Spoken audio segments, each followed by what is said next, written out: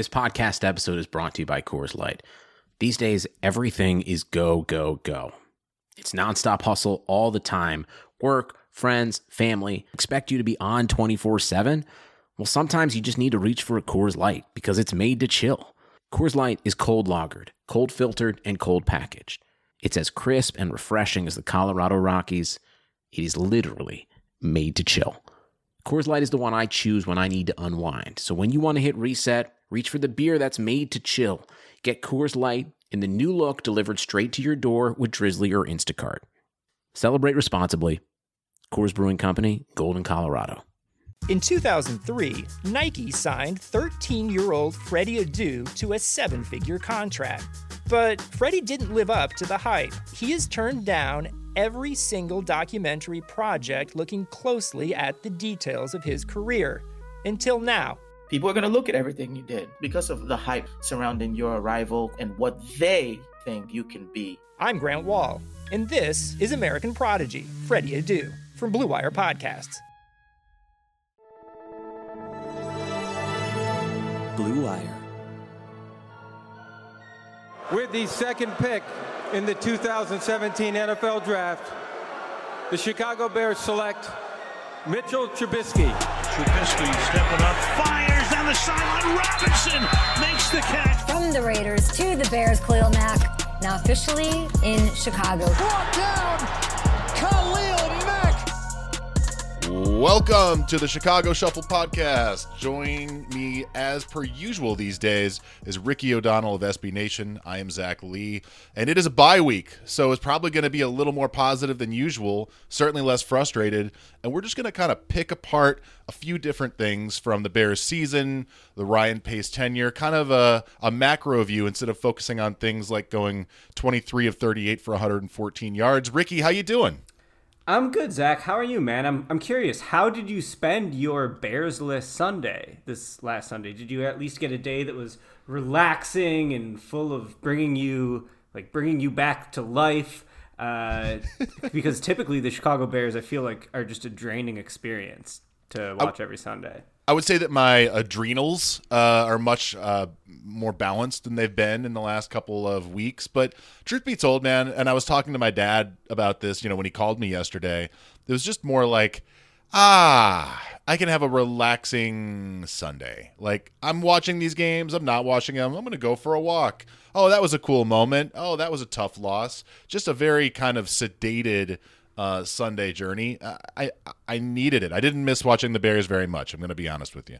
Absolutely, me either. But they're still 5-5. There is still ostensibly a carrot hanging out in front of them in terms of the playoffs. There's still something left to play for. And here we are, 5-5. It sure feels like the season is over, but I guess in reality, it isn't. It's funny, I would say just when we're out, they pull us back in, but I can't say that about the Bears. The Bears are not the they in this. The they is the NFC North. And so you talk about watching the games this week. Every other team shit their own bed and gave us the hope to kind of hang in there and get kicked in the nuts again. So the Lions get shut out by the Panthers. Panthers are a rebuilding team with multiple guys out of the lineup. They get shut out. I think it was 23-0. I'm saying that off the cuff, but I think that was the score. Just a total bed shitting by the Lions, and you have to think that Matt Patricia is on borrowed time at this point. And then you have the Vikings, who many, many people that I know had them in their eliminator pools this week, and they got dispatched. It was a late loss, but dispatched nonetheless by an inferior team. And then you have the Packers, who no matter how many times people try to anoint them as the class of the NFC, and certainly the class of the NFC North, they lose in overtime to Phil Rivers and the Indianapolis Colts. So just when we thought we could actually start to rest easy and kind of take a look at what the Bears' future looks like, they're actually still in this playoff race. So 5-5 with a puncher's chance, Ricky.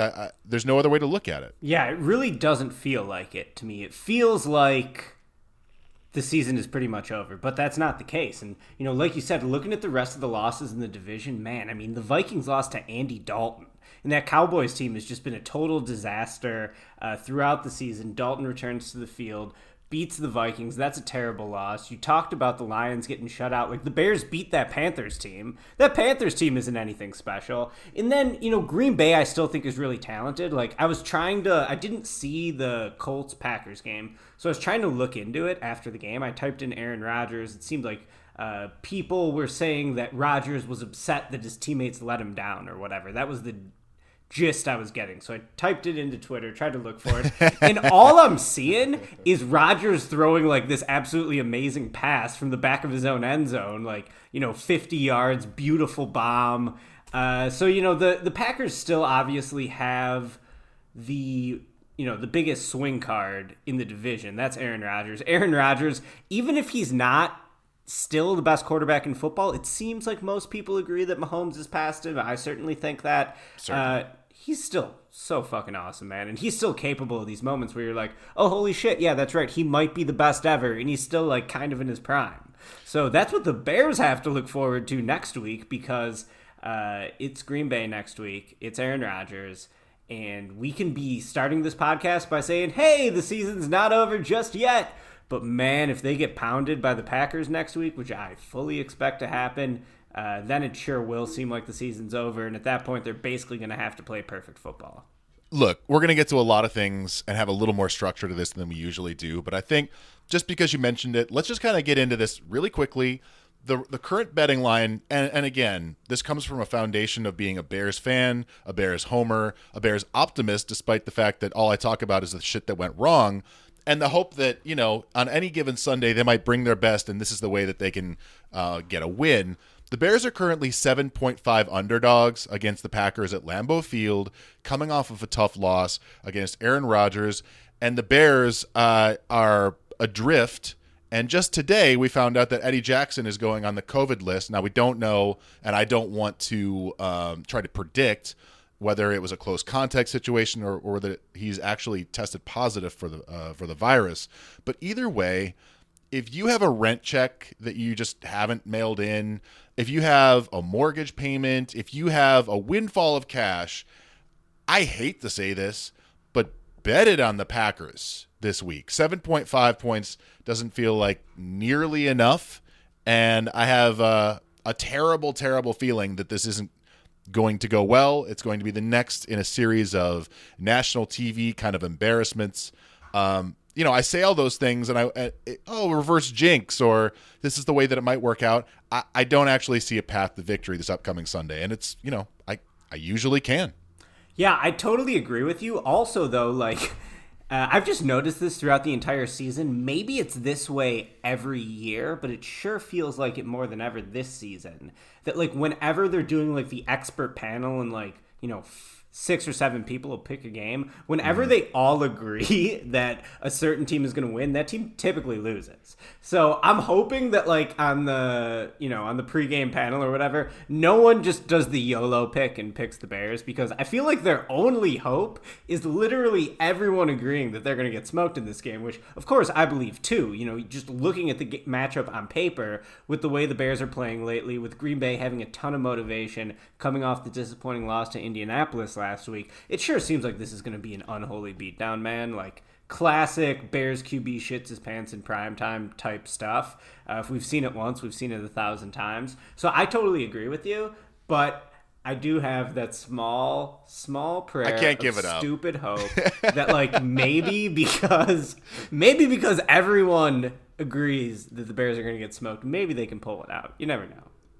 Has Nagy beaten Green Bay? I'm sure he has, but... Yeah, we beat them last year on the Eddie Jackson. Oh, that's right. Was that last year? No, 2 years ago in 2018. Eddie Jackson picks off the Aaron Rodgers pass in the end zone. That leads to the firing of McCarthy and them bringing in LaFleur. Of course. That's when Eddie Jackson gets the high ankle sprain and misses the playoff. The whole bit, all the fun stuff. So, yes, that is his one victory against Green Bay, but 0 for 2 last year, and then 2018, it's the opening game of the season. We're up, multiple touchdowns, fancy new offense. Aaron Rodgers pulls a miracle out of his ass and beats us in that game. Some ghosts, some demons, just a little bit of history working against us here. But I'm just reminded, and let's move on here in a second, how much of a quarterback league it is. Like, there seem to be so many problems with the Bears, and I'm looking around the league at other teams that are struggling. And so I was watching a little bit, and God forgive me, of the Philadelphia-Cleveland game yesterday. And Carson Wentz threw one of the most abominable pick sixes I think I've ever seen. And I texted my buddy, he's a Philly fan. He's from South Jersey. It's just, that's who they root for out there. And I was just said, like, look, I don't want Carson Wentz, and I'm a Bears fan. And he's just laughs and laughs. He's like, it's fucking abominable. Like, what do you even do with this? And he's like, you can't even tell who else is good on the roster. The whole vibe around the team sucks. I'm just reminded that no matter how many problems you think you have on your team, one good quarterback solves them all. And the Kansas City Chiefs are the perfect example of that. Totally, man. And it seems like there are a lot of good young quarterbacks in this league, and the Bears do not have one of them. So I feel like it used to be the hit rate was like 30% or 50-50 if you want to be nice about it. I feel like in the last like 2-3 years, it's like 90-10 yes, and Trubisky's the 10.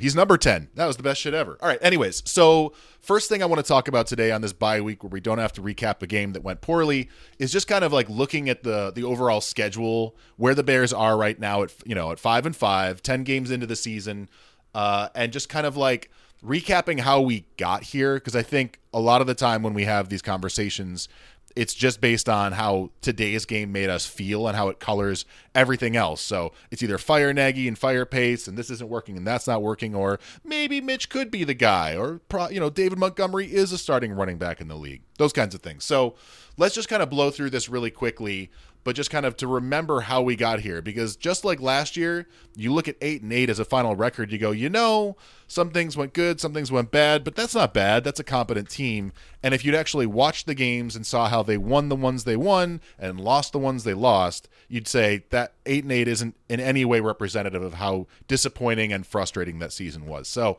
5-5. Game 1 is the Detroit Lions game. And I think contextually, let's remember the first 2.75 games are Trubisky games. So the Detroit game, they win 27-23, but it is an absolutely miraculous comeback against a team that actively hates their head coach and hasn't had a competent plan on either defense nor offense for the last 3 years. Sorry, Detroit fans. Sorry to supporters of Matt Patricia, but seems pretty objectively true at this point. So that is a win for the Bears, but it seems like A, should have been a loss. B, is against one of the league's worst teams. And I do want to have a special shout out in this moment to people like Mina Kimes, other national sports writers who were touting Detroit as a possible dark horse to take the division beginning of the season. You're dumb. You're smart at all the other things, but in this case, you don't know the NFC North. Detroit's perpetually awful. I want to give a special shout out to DeAndre Swift, who dropped a wide open pass in the end zone to win the game. So the Bears, lest we forget. When we talk about, oh yeah, it seems like the Bears totally should have lost this one. Trubisky threw 3 touchdowns in the fourth quarter. Didn't feel that good coming away with the dub. Yeah, but also the Lions literally dropped a super wide open pass to win the game. Dropped the game winner. So it's a L disguised as a win, but it's a win nonetheless, and that's all that matters in the league. So you're 1-0. Then you play the Giants, who new coach, no practice, no offseason because of COVID, still trying to figure things out, super young, no identity whatsoever, and the Bears eke out, and I mean eke out, a 17-13 win. Trubisky is unbelievably frustrating. All the issues we've seen, all the inconsistencies are there, and the defense manages to hold on to win the game. So another win in the bank, but at this point you're just saying, how is this team 2-0? When are they going to pay for these mistakes? When are they going to stop being so inconsistent? Then the Atlanta game, where Trubisky absolutely shits the bed. It's that game. It's that game where the expectations kind of make him fall. He just can't meet the moment. And the Bears finally, after one of the worst pick sixes you'll see, actually not a pick six, I think Trubisky made the tackle, but one of the worst picks you'll see, Nick Foles comes in and fucking lights it up. And I'm almost amazed, like, the way it makes me feel now to think about it, because the Nick Foles I've seen the last few weeks versus that guy are two completely different people. And that's the hard part, which is, you think about like the Philadelphia Super Bowl and that Nick Foles, we actually got like this little taste of super competent, heady, poised play. and that would be the last we'd ever see of that. So 3-0 against Atlanta. Nick Foles takes the helm. A lot of hope going forward for maybe not the same ceiling as Trubisky, but a higher floor, and letting the defense win games and managing us forward to a playoff berth. Then the Indianapolis game, where we play our first good defense and our first competent team, and it's a non-competitive game. The final score is 19-11, but the last score is given up in prevent defense, garbage time. Effectively, the Bears scored 3 points, and that was it. And that was the first humbler. And so then you have a national TV game, Tampa Bay coming to town, and you just think we are going to get blown out of the water. We're going to get exposed, and this is the game. It happened last year, too, despite all the struggles of last season. It was against the Vikings at home. I think it was week 4, and the Bears' defense absolutely ate Kirk Cousins alive, and it wasn't competitive. And in this one, the Bears made it competitive for their own difficulties on offense, but the image of the season, if you want a positive one, is Tom Brady holding up the number 4, looking dazed because he got the absolute shit beat out of him by the Bears defense. And they pull out the win 20-19, and this is the moment where NFL pundits are starting to say, oh, maybe this Bears team, they might actually have something here. So you're 4-1. You got Carolina in Carolina, a rebuilding team, and this is the game. It actually goes to script. The defense plays well. They put the team in good situations. They get a pick right off the bat and give the Bears the ball in the red zone, which they somehow managed to unfuck up their way into the end zone with Cole Kmet's first touchdown of his career. They pull out that game 23-16 in a game that should have been 34-10, but they find a way to make it close at the end as per usual. And now you have a 5-1 team, and people not just predicting the Bears to be in the playoffs, but kind of saying, hey, maybe they win the division. What do we need to... It's ridiculous that they're here, but they are here. The record is what it is. And then the national TV slate of difficult teams shows up. You have the Rams game on Monday night. It's a 24-10 loss, and it isn't nearly that close. You have the New Orleans game against an absolutely beat to shit Drew Brees. We also know now that he's, my God, don't ever play again, Drew Brees. I feel like the game's telling you 11 broken ribs says maybe don't play NFL football anymore. But the Bears managed to lose this one in overtime, 26-23. Then the Tennessee game, 24-17 final score, not at all indicative of that game. It wasn't a contest from the jump, just some garbage time points at the end. And then just this last week, the Minnesota game, which with a Cordero Patterson touchdown and holding Minnesota to 19 points, you go into that game feeling like the Bears are probably going to win this game. We've got this one. The team only has to put up, a 10 spot, just a 10 spot, and you're right there. Nope, it's a big L. So the Bears now sit at 5-5, and you look at the season, and it's hard not to see a ball rolling downhill to a very dark place, Ricky. Yeah, absolutely. I think in a lot of ways, the story of the season has been false hope. That first week against Detroit, Trubisky threw 3 fourth-quarter touchdown passes. You have to say it so that we know it's true. It just seems unbelievable, right? 3 fourth-quarter touchdown passes, comeback win, Mitch Trubisky. Okay, what happens the next game against New York? Well, he plays horrible. All hope is lost. It feels like they averaged 1.3 yards per attempt passing that game. Gets sacked a bunch, has a bunch of turnovers. Terrible. Then, all right, Foles comes in the next game, like you said, against Atlanta. More false hope. Another big comeback in the second half. Foles looks really good, looks really competent. Maybe he could be one of the better quarterbacks in Bears history. Low bar to clear, obviously. But, this is what we're talking about, basically, because he showed so much competency in that game. Oh, and then in Indianapolis, just gets totally torn apart. So, then, they have the they beat Carolina, 5-1. Doesn't seem like they deserve to be 5-1, but they are 5-1. But now here comes the reality check, the cold water splash of when you play a decent team, they all beat you handily. And now here the Bears are at 5-5. So, yeah, I think, I never actually felt fooled by this Bears team. And I feel like in a lot of ways in the past, I would have been more optimistic at 5-5.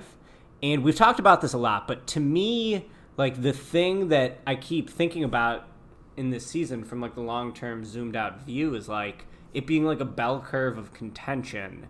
during the Nagy Pace era, and it's very hard to like sustain that peak contention for a lot of different reasons, be it injuries, be it the salary cap, all that stuff. And it has just even felt when they were good, it just felt like the ball was dropping back downwards, back towards a new era, back towards another rebuild. And that is kind of what has been tying me to the ground throughout this whole season, is like, yeah, there were some legitimate moments. Like, I have a list of things that I've been happy about as a Bears fan that we can talk about too after this. But I was never really fooled by the Bears this year. I feel like I was thinking about this a little bit yesterday, but like, I feel like the Bears are fugitives from success, and that failure is like Tommy Lee Jones in The Fugitive, going to catch him, got the team, we're on the scent, we're on the trail, and we're always running away, just trying to, like, we're 5-1. We might get away with this, as opposed to, no, they've earned it. This is a team that's real. It always feels like, and this even goes down to the micro level of play to play. Like, I can't believe we got 6 yards out of that. I can't believe that got completed. Versus, of course, that play always works for us. It's the same kind of thing where it feels like we're gonna get caught, but keep it going. Just you might maybe get away with it this time. It's a really weird feeling to have about your team. But we've already descended into the hate and the frustration, and I think I was going to say let's start with this, but we can't. We're here now. Let's continue with a little bit of a reframing, and that is, I just kind of want to say nice things for a second. Just like, it's a silly segment, but Ricky, let's kind of bounce back and forth and like, what are the 3 good things that have happened this year that you feel actually really good about when you think about the Bears? Cool. We're calling this segment Say 3 Nice Things About the Bears. It's a challenge, but we're going to be able to do it. We're doing it for the listeners. We're doing it for the fans. Number 1 on my list, it reads, secondary is pretty dope. So, I think the Bears secondary is pretty dope this year. Kyle Fuller, he's had a couple questionable penalties called on him throughout the year. It seems like every week he gets one. Kyle Fuller's been awesome, though. I feel like he's sort of established himself as a true number 1 corner. Starting opposite of him is Jalen Johnson, a rookie, who has been phenomenal as a rookie, going up against some really tough assignments. He's had some peaks and valleys in his season, but I think in general, he very much looks like he's going to be a dependable long-term starting corner for them, which is awesome. To be able to get that in the, what was he, a second-round pick, I think? Yep. To be able to get that in the second round as a rookie, contributing right away. After Prince Mukamura retired or left the team after last year, they had a big hole as their second corner, and Jalen Johnson has capably filled that, and his ceiling should only be getting higher after this year. So that's been solid. And then I think both the safeties have been awesome, too. Eddie Jackson could probably have 3 touchdowns right now with how many, sort of close controversial plays have been taken away from him. I think Eddie Jackson has been, playing as one of the better safeties in the league would be my anecdotal observation. I think Eddie Jackson's really good. And then they have their free agent signing from this past year. Is it Tayshaun Gibson? Yeah. He's been solid, too, especially for really someone solid. Who, just signed sort of like, he was like a veteran flyer, is like a Band-Aid to like hold him over for a year, and he's been awesome. So that's the first thing that I will say about the Bears. The secondary has been cool and fun. Cool and fun are they're objective, scientific, analytical terms, and just to have you back it up with such a cogent argument of science is something I can't disagree with. I think that, just to kind of pair what you said, I think Kyle Fuller is among the top 5 cornerbacks in football. I think, Jalen Ramsey is CB1 in the league right now, in my opinion. He's paid like it, plays like it. But in terms of like an off-ball corner, you can't do a whole lot better than Fuller. And to your point, he's been penalized for legal plays this year. He's just kind of unflappable, never kind of loses his cool, just seems to be as steady as anybody can be. So you got that, and you got Eddie Jackson, who's among the best. I think the Bears secondary has been in position to make a lot of picks and plays this year and hasn't made them. And I think that's the one bugaboo there, but they're in position to make the plays, and they aren't the problem with this team, especially with Jalen Johnson, stabilizing a position that was a huge question mark given I think his veteran competition was like Artie Burns from the Steelers, who was on a 1-year deal, and they figured he'd be the veteran bridge, and Jalen Johnson can work himself into the lineup when he's ready. And nope, he had to take the job from day one. So he's done great. That's a good, nice thing. That's a good start. I would like to have my first nice thing that be that Roquan Smith is the first Bears first-round pick to pan out in like 9.5 years. So this was my second one. So we'll just combine it here. But yeah, let's talk about Roquan because Roquan has been really awesome. Let's hear it, Zach. Not only has he been awesome, but we were given a moment to think he might not be awesome. And so I think that was the really difficult thing. You talk about Kyle Fuller is almost a similar career arc where comes out with a ton of hype, makes some plays early, and the expectations get built. And then all of a sudden you're like, are we going to cut this guy after his 4th year? Like, is he not good? Like, what was that? Was it just a flash? And so for Roquan, who really struggled last year, both on the field and I don't want to speculate, but a little bit off the field in terms of who's to say what was going on with him in his personal life, but the way it reflected on the field was somebody whose head wasn't totally in the game. And to see him come out this year, and especially the last month, you say what you will about the Bears' struggles, but his play over the last month has been maybe the best off-ball linebacker in football. And that is an insane and heady trajectory for a guy that, again, was in a questionable spot midway of last year. And then you have, and we're going to go through this a little later, the Bears' draft history in the first and second rounds and miss after miss for reason after reason. So to get to a point here where we have not just a possible all-pro linebacker for years to come, but also just to have a victory in the early rounds of the draft, really satisfying. Roquan Smith, thank you, sir. Yeah, I think that's a really good one. Roquan leads the team in tackles, and he's like 6th in the entire league in tackles. So I feel like the Roquan that was promised has finally showed up because we were all really high on him when they took him. Like, this wasn't even a situation where like we had to talk ourselves into the pick after the pick. It was like, as soon as it was over, all the national analysts were like, oh yeah, that's like one of the best picks in the first round is the Bears taking Roquan Smith. We didn't really see it for a variety of reasons, as you mentioned, at the start of his career, but this year, Roquan has fully delivered on his promise. He's got 2 sacks. He's forced a fumble. Like I said, 96 tackles, 70 solo tackles, among the leaders in the entire league in tackles. So not just tackles, but tackles for loss as well. I think he's either the leader or maybe after this week in the bye that might have changed. But I mean, tackles for loss, and he's left some on the field with a couple of spin moves against Tampa Bay. Like, he had some issues with wrapping up on a couple of spin moves, but he's been really, really fantastic. Yeah. So Roquan, great. So I had that one as my second one. Okay. Do you want to move on to your second one now? No. I brought up Roquan, so go ahead and just give me your next one. Cool. So the next one I have, and I was sort of kind of going back and forth on how to frame this, but I'm going to say I'm just going to say like the receiving core, I guess, surprising me in different ways. So as a nice thing. Is a nice thing, yeah. Okay. And I'm going to start this off. So yeah. I originally was just going to say Darnell Mooney. And I think that Mooney has been pretty solid. 5th round pick. He was another guy who had some like rave reviews, I feel like, after the draft. People were like pretty optimistic about him from a 5th round pick perspective. And he got a couple catches early in the season. He still hasn't had a really big game. He hasn't had more than 69 yards in a game so far. But he has been like a consistent producer to a certain extent. Like, he's good for like 3 or 4 catches a game, it seems like. Oftentimes he'll be like moving the sticks. He also still has like a little bit of upside, and he's like, one of the guys on the team that we all kind of root for, I think, as fans. So Mooney has been cool and good, and I hope that like after the Bears have had plenty of busts at wide receiver in the recent past, Mooney seems like he's probably going to be a pretty good player long term. I don't think he's going to be a superstar. He might not move the needle a ton for you, but if he could be an above average 2 or 3 receiver, either slot receiver or as your number 2 guy, I think that would be great for a 5th round pick. So Mooney's been fun to watch. I've enjoyed him. Still waiting for like the breakout game that makes us all think he's a future All-Pro. But even without that happening, to me, he projects as someone who's going to be a solid piece long term. I'm going to pair that with Allen Robinson, who I think a lot of Bears fans would be critical of.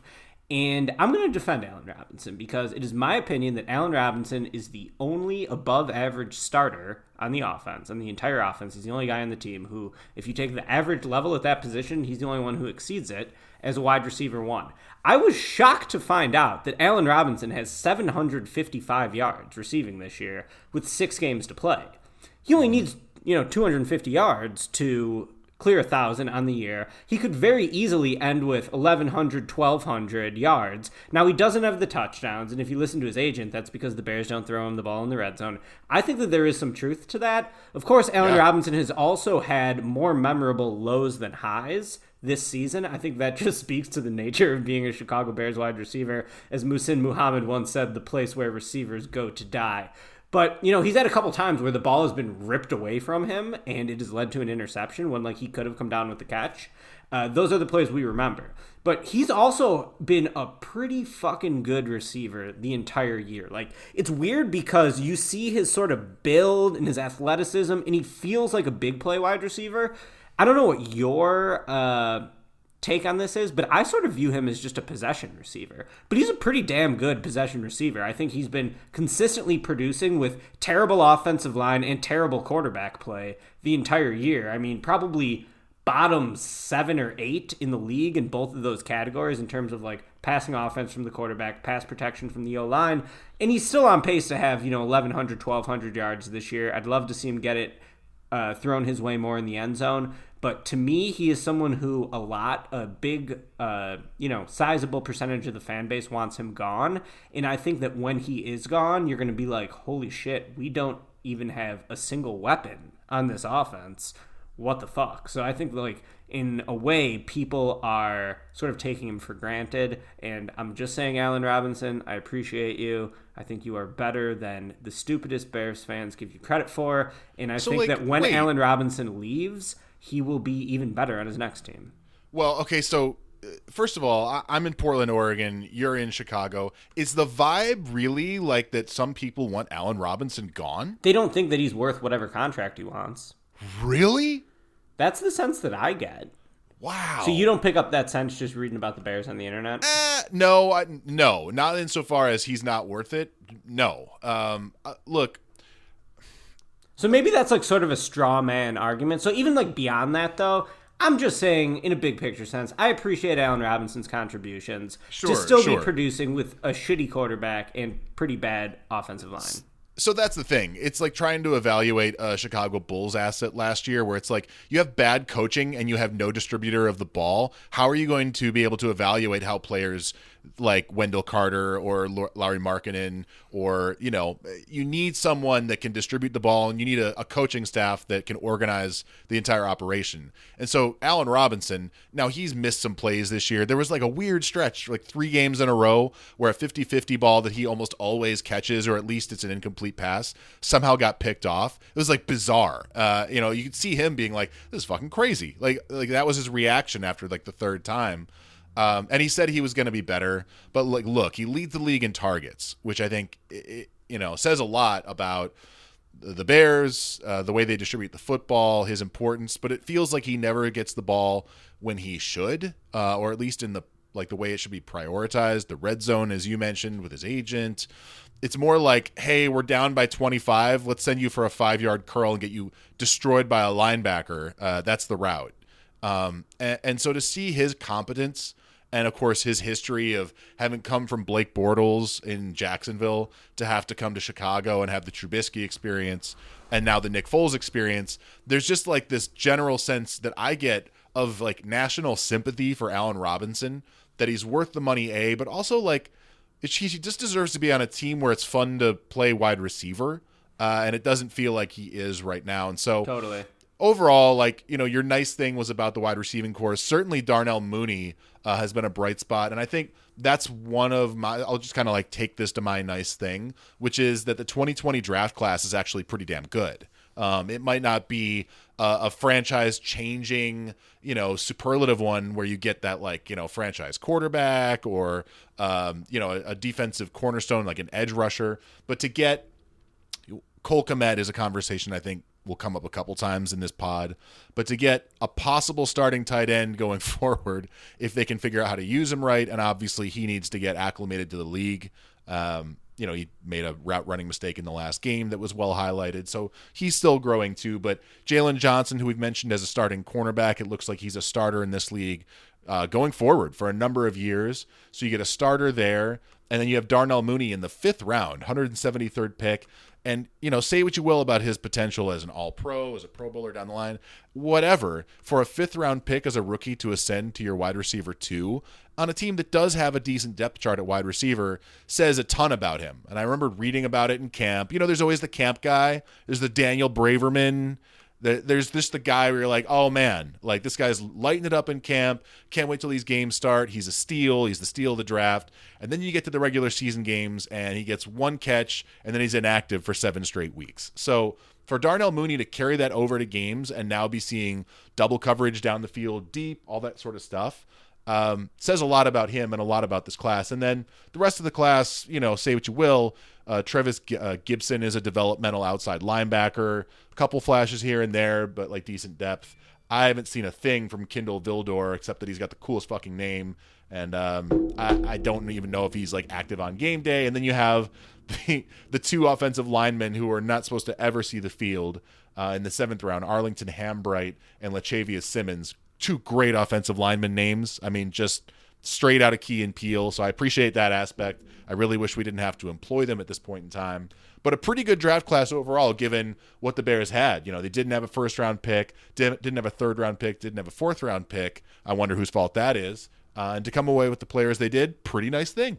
Yeah, love that. I think, that's an extension, too, of, me talking about Jalen Johnson earlier. But I think the rookie class, one of Pace's better draft jobs. Like, maybe you should trade his 1st-round pick every year. He's not very good at selecting in the 1st round. So maybe he should always just try to load up on 2nd, 3rd, 4th, 5th rounders. Of course, I hope he's not around that long to actually pull off this strategy. But it's funny when they have, sort of a limited stack of chips that they actually make smarter bets than they typically do.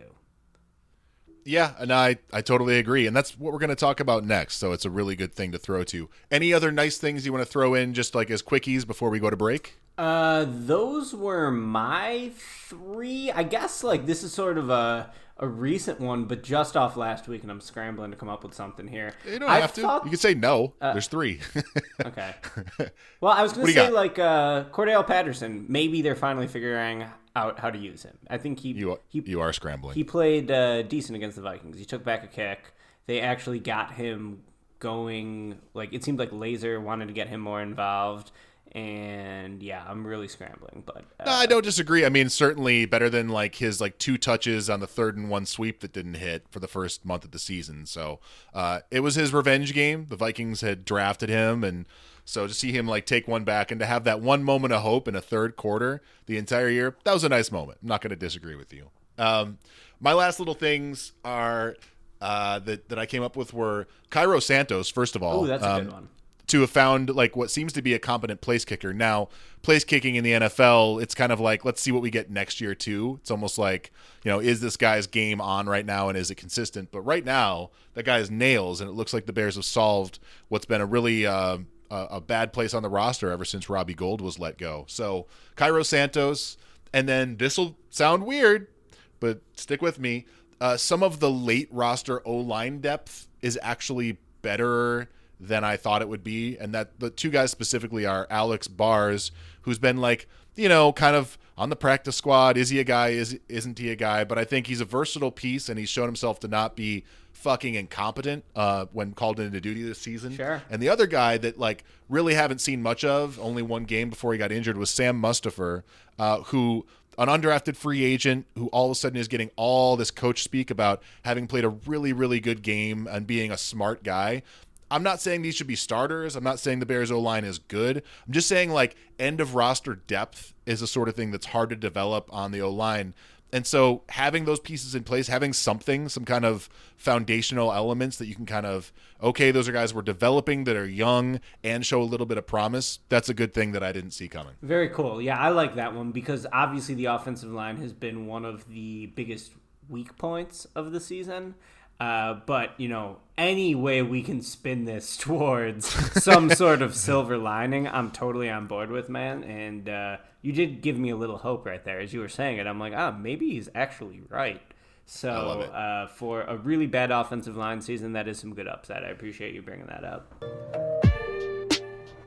2020 has already reshaped how we work, and it's almost over. Businesses across the globe are challenged to be their most efficient, which means every hire is critical. Indeed is here to help.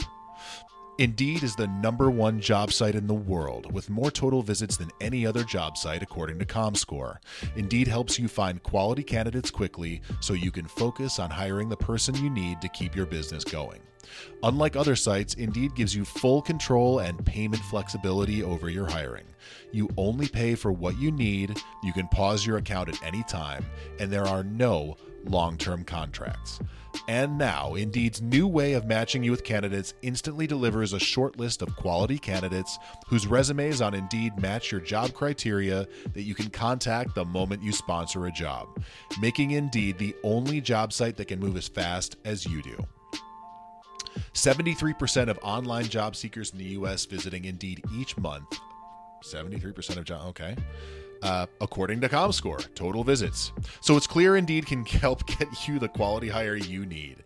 That's why more than 3 million businesses worldwide use Indeed for hiring. Right now, Indeed is offering our listeners a free $75 credit to boost your job post, which means more quality candidates will see it fast. Try Indeed out with a free $75 credit at Indeed.com/Blue Wire. This is their best offer available anywhere. Go right now to Indeed.com/Blue Wire. Offer valid through December 31st. Terms and conditions apply. Okay, so moving on, Ricky, to a really important conversation, not just about these individual players and games, but I kind of feel like there's a lot to unpack with Mr. Ryan Pace and what the Bears are going to be able to do going forward, and really, is it time to move on from Ryan Pace after 6 years? So the first thing I want to do, and it's going to require me to talk for just a second as I put all this out there, is to kind of recap his drafts and recap his free agency to kind of like put some of this into perspective. So this legwork was already done for me on the draft by Dan Wiederer, Chicago Tribune beat writer, and a really good writer about the Bears. I think nobody has been more frustrated this year besides Jeff Dickerson, who's openly screaming in his tweets during games. It's just hilarious. Supposed to be an impartial observer, sir. I don't blame you either. So let's just put aside this year, which a lot of the jury is still out, despite the fact that we've got some early hits. Let's just review 2019 and before. And what Wiederer had at the end of the day, and we can go through the numbers and the people and the things. There's greatest hits, there's solid selections, there's misses, there's busts, there's the jury still being out. All right? And so this is his list, and I think we can debate the merits of it going forward. The greatest hits in Ryan Pace draft history are Eddie Goldman as a second-round pick, who's been a Pro Bowler already, and although he opted out of the season, it's quite clear how much the Bears miss him. You have Eddie Jackson, one of the two great fourth-round picks. You have Adrian Amos, who now plays for the Green Bay Packers, but was a fantastic fifth-round pick back in the day. And you have Jordan Howard, who, say what you will about him in today's NFL, about where things are headed as, you know, the running back position overall. He was damn good as a running back for the Bears and a critical part of the offensive team there for a while. He was the identity. Then you have solid selections, of which there are 6. Roquan Smith, right now solid, could end up being a greatest hit down the line. Sure. I don't know how you feel about that. I was going to say the same thing. He's the one who has a chance to move up. Sure. And I think that's the important way to categorize these, which is they can move up or they might move down. Then you have Cody Whitehair, who I think at this point has shown himself to be solid, if not weirdly a little disappointing for me. I thought he might develop into something more. Ricky? Yeah, I think Whitehair, to me, I felt like at this point in his career, he should be one of the better players at his position. And in a way, it feels like he's either regressing or just like not growing the way we expected him to develop and to sort of like be kind of a foundational piece on the offensive line. Now, I don't know what your perception is. Of course, I'm not, the sharpest O-line analyzer out there, but he just sort of feels like another guy to me. Like he doesn't really feel like he's worth, shifting people around for or like really staking out your claim on the line. He just feels maybe he's like an average offensive lineman, maybe slightly above average. He certainly doesn't feel exceptional. I think part of this is a condemnation of the development that the Bears have put into Cody Whitehair. And obviously he has his own agency in being a great football player. But I think your assessment is right. At this point, he's sort of just a guy, maybe an above average guy. I mean, he's well paid at his position, but I think the tough part for me is that he's no longer ascendant. And so good but not ascendant kind of takes a little bit of the steam out of being good. And I put it on the Bears. They've moved him around position after position, and now he's the center on a team. You just wonder, and I'll just leave it as an open question, if he were to have played his natural position, which he'd showed himself to be very, very good, which was left guard or right guard, if you want to do it at that, would he be that Pro Bowl player? Would his development have changed? So I do lay a little bit of that at the feet of the Bears and the way that they've used him.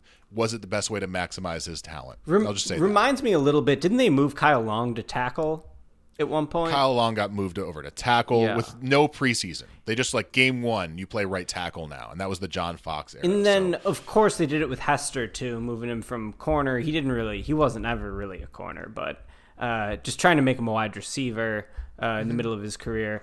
Yeah, it just seems like, you can see the temptation of it. You can see how this makes sense when you're just noodling on it, but it doesn't ever really seem to work out. Yeah, I mean, I'm sure all teams move guys around here and there, and the Bears have had some success in different regards. I just feel like in this particular instance, Cody Whitehair has been kind of shuffled around, and him and James Daniels have been switched and switched back. He's been asked to do a lot, and I think it's hard to focus on your position and being individually great when you're trying to make these adjustments all the time. And coaching turnover, John Fox's staff, and then you have Harry Highstand, and now you have Juan Castillo. That turnover matters, and it's a part of his development as a young player. So I'll just say that. Moving forward, solid selection, David Montgomery. I think that's up for argument. Certainly it looks like he can play football. I don't know that the Bears offense can show you whether or not David Montgomery is a good football player yet. There's so many statistics that you can lean on that say missed tackles, broken tackles, he's great at it. But then you look at his rushing yards and his rushing average, and you think this is not a good football player. So you could say jury's still out. I'll say solid selection and, be willing to be wrong about that.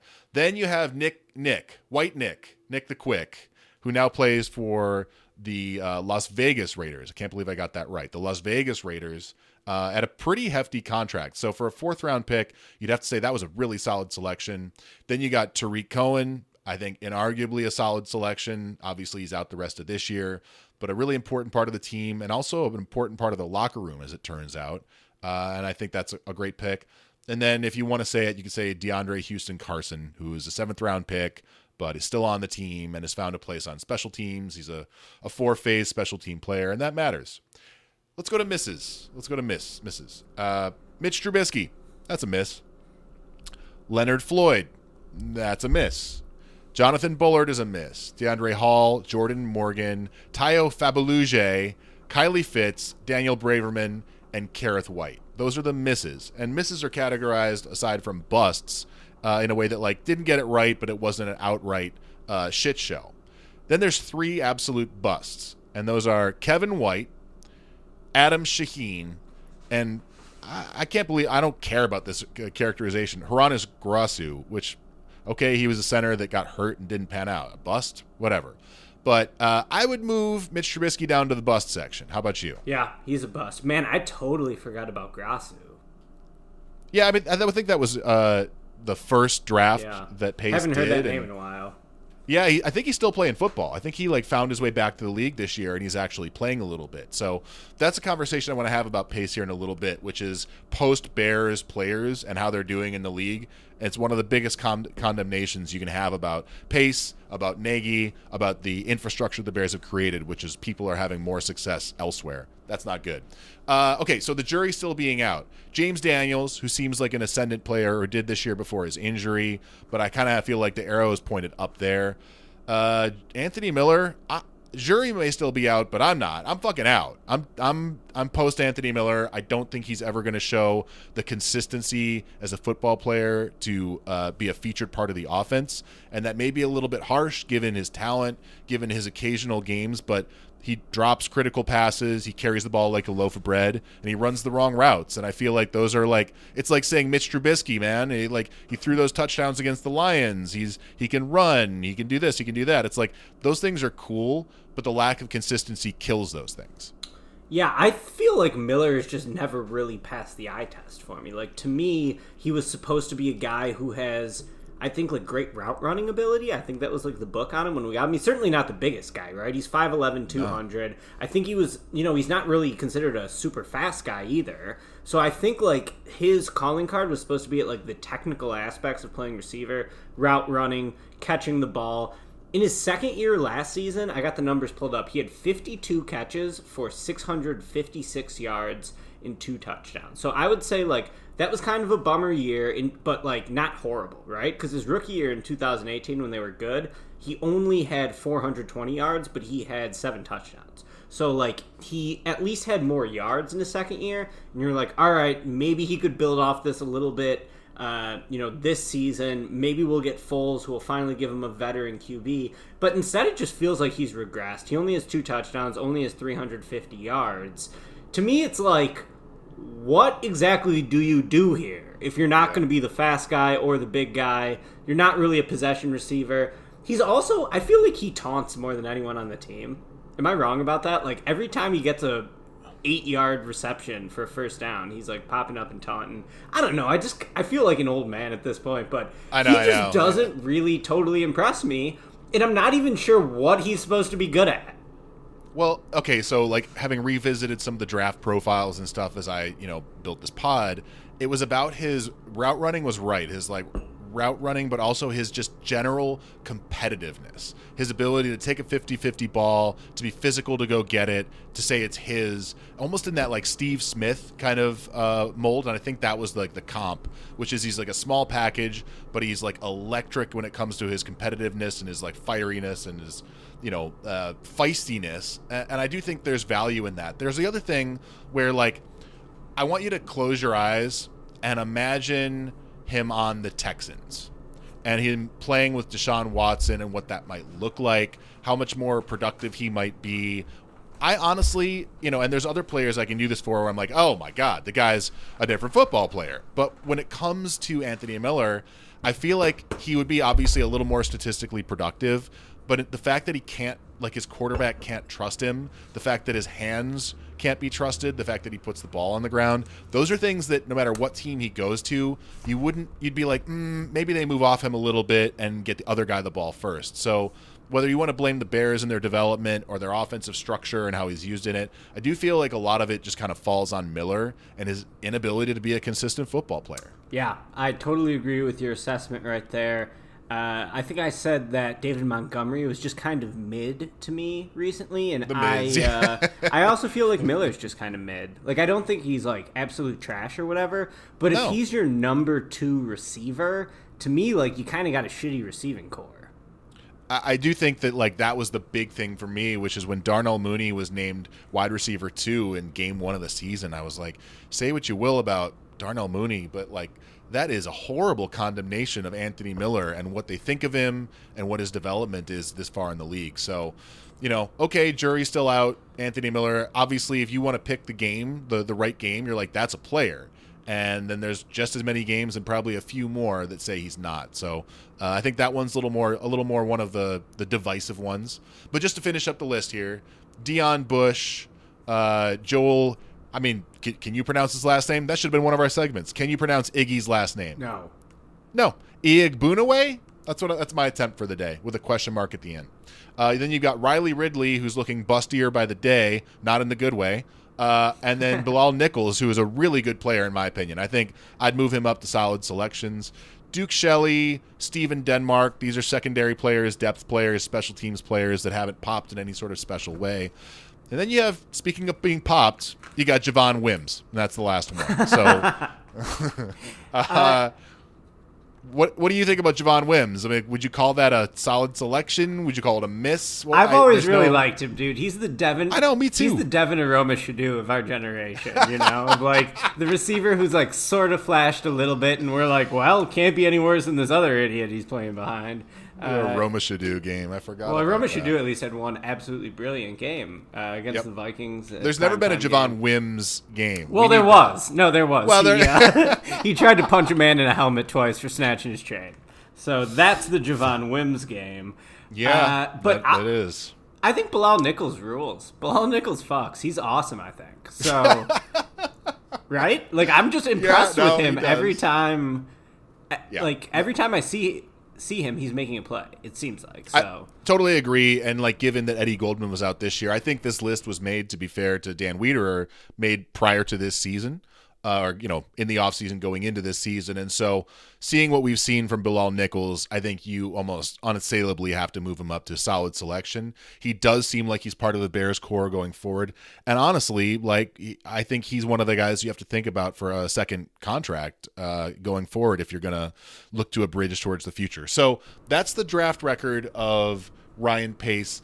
Then you have free agency. Have you looked at what Ryan Pace has done in free agency, like the whole list, any time recently, Ricky? I haven't looked at the full list, Zach, but I do know that as we were preparing for this episode, you sent me a text message that read, and I quote, let me see this, Jesus, Pace's FA record. So I think that I can sort of expect where we're going with this conversation, but please present your data to us. Let's just, like, we're going to give some credit where credit is due here first and kind of give, like, hey, these were good signings and a lot of them are still on the team. Just to give, like, you know, the other side of this and make sure it doesn't seem like we're trying to paint him as being terrible at his job. But it does feel like Ryan Pace was handed $1,000 in ones at a strip club and he went and gave 999 of them to the first stripper he saw. It's not so much about, like, the signings, although there are some bad ones along the way. It's just that he threw money around every single year, and now the Bears are up against the cap and can't sign offensive linemen. So it took till now for it to really show itself out. But I think just the way in which he went about some of the, like, the wheeling and dealing, and then you have, you know, like Jimmy Graham is this year's example, where it's just like, why did you give him that much money? Nobody else in the league wanted him, let alone wanted to pay him half of that. And I think those are the moments where you go, oh, it's not just the guy, but how you got the guy. But let's go through these a little bit. So let's see. Key hits during his tenure. Prince Amukamara, who was, you know, off of he was a 1-year veteran signing coming away from Jacksonville, couldn't have stayed healthy early in his career, really kind of bounced around a little bit, but was a very solid cornerback for the Bears for a couple of years on great defenses. So you have to give credit where credit's due. Sam Acho, which was another, like, veteran minimum signing, good locker room guy, good special teams guy, good depth guy. Tracy Porter was another kind of find there, a bridge find at cornerback for a couple of years, and he had some more tread on the tires. Allen Robinson, which is, I think, I'm going to say it's his second best free agent signing of his tenure. Some people might say the first, but Allen Robinson, coming off of an ACL tear, wanted to go to a lot of teams were interested in his services. The Bears met the price tag and knew they were chasing the right guy, and he's been all they could have hoped for, and I would say quite a bit more. So really great hit there. I don't know about Taylor Gabriel. Some people might call it a hit. Some people might call it a miss. He certainly played for the team for a couple of years. I was never a big fan of his game, and I thought he was overpaid. So kind of leave that one in the middle. That's the worst thing you could say about a football player. Well, he certainly played for the team for a couple of years. I mean, I suppose, like, if your value as an NFL football player can be measured in the snaps you take, I think that says a lot about it. Like, you know, like, coaches, their job is about who gets the snaps, and just like, it's almost like shots, like field goal attempts in an NBA offense, right? It's like, whether they went in or not, they believed in you enough to put you on the field or on the court to do that. So for whatever that's worth, but your assessment is totally correct, which is kind of not the best thing. Also had a sick nickname. Isn't it Turbo? Turbo Taylor. Yep. Tight nickname. Pretty good one. I think he has it written in massive letters and a tattoo on his back. I think. Love it. I'll have to remember that one. Okay, Cordell Patterson, is that a hit? I feel like that's a hit. I'm going to say a miss. Just because of the way that he's deployed in the offense and what he makes Nagy scheme up in his room full of BU call sheets that he had during How the many draft. touchdowns did he have for the Bears before he took that one to the house last week? I mean, It's a great question. Well, he's certainly run at least 2 other kickoffs back. I'm going to say he's got like 3 or 4 touchdowns. He's a gadget player. But if you remember, the Bears had nothing as a kick returner prior to Cordell Patterson showing up. So it did fill a small hole on the team that needed to be filled, but it gave Nagy a lot of ideas that didn't need to be had. And here we are with him as the starting running back in a given week and running the Wildcat too. So maybe you're right. Maybe not a bad, like, it's almost like not Ryan Pace's fault that it's a miss, but it is. It enabled bad decisions. you could have spent that $5 million a year better elsewhere. But, such is life. Like, you could say that about everyone, probably. We'll agree to disagree on that one. I'm going to say it was a good pick, and you can say miss, and that's probably the right Sounds answer. good. That it's both. Buster Screen as a nickelback, fine. Kind of like Buster Screen. Yeah, he's like a good physical player. He gets, a flag called on him from time to time, but he ain't the problem. I think he's been good, and I think Pagano has used him well in the defense. I think he's used him better than he's used some of the other pieces. So there's that. Clinton Dix was a good value signing for a year. Kevin Pierre-Louis was a good linebacker signing for a year for depth. Okay, Bobby Massey was a free agent pick, and say what you will about Bobby Massey, who's an average to slightly below average offensive tackle or offensive lineman. He's okay. He's been on the team a number of years. Yeah. Better than Jamarcus Webb? Oh, Jamarcus loved candy too much, man. That was the problem. Jamarcus Webb stays catching strays on Bears podcast 10 years later, I mean, he it was Frank Omayal, and then it was Jamarcus, and now it's Rashard Coward. Those are like the 3 most reviled Bears offensive linemen of my lifetime, and it's quite a mantle. So Jamarcus Webb forever lives on, because for a couple of years, though, you're just waiting for him to go to the sidelines and get berated by Jay Cutler for having missed a block again. Okay, so then the last two of the best. One, Danny Trevathan, who's been a leader on the defense and a really good football player for a long time. Starting to look a little long in tooth. You can question whether they should have re-signed him this year or gone with White Nick and kept him for like a similar number. That was a younger player versus this guy's a leader of the team and a veteran. Say what you will about that.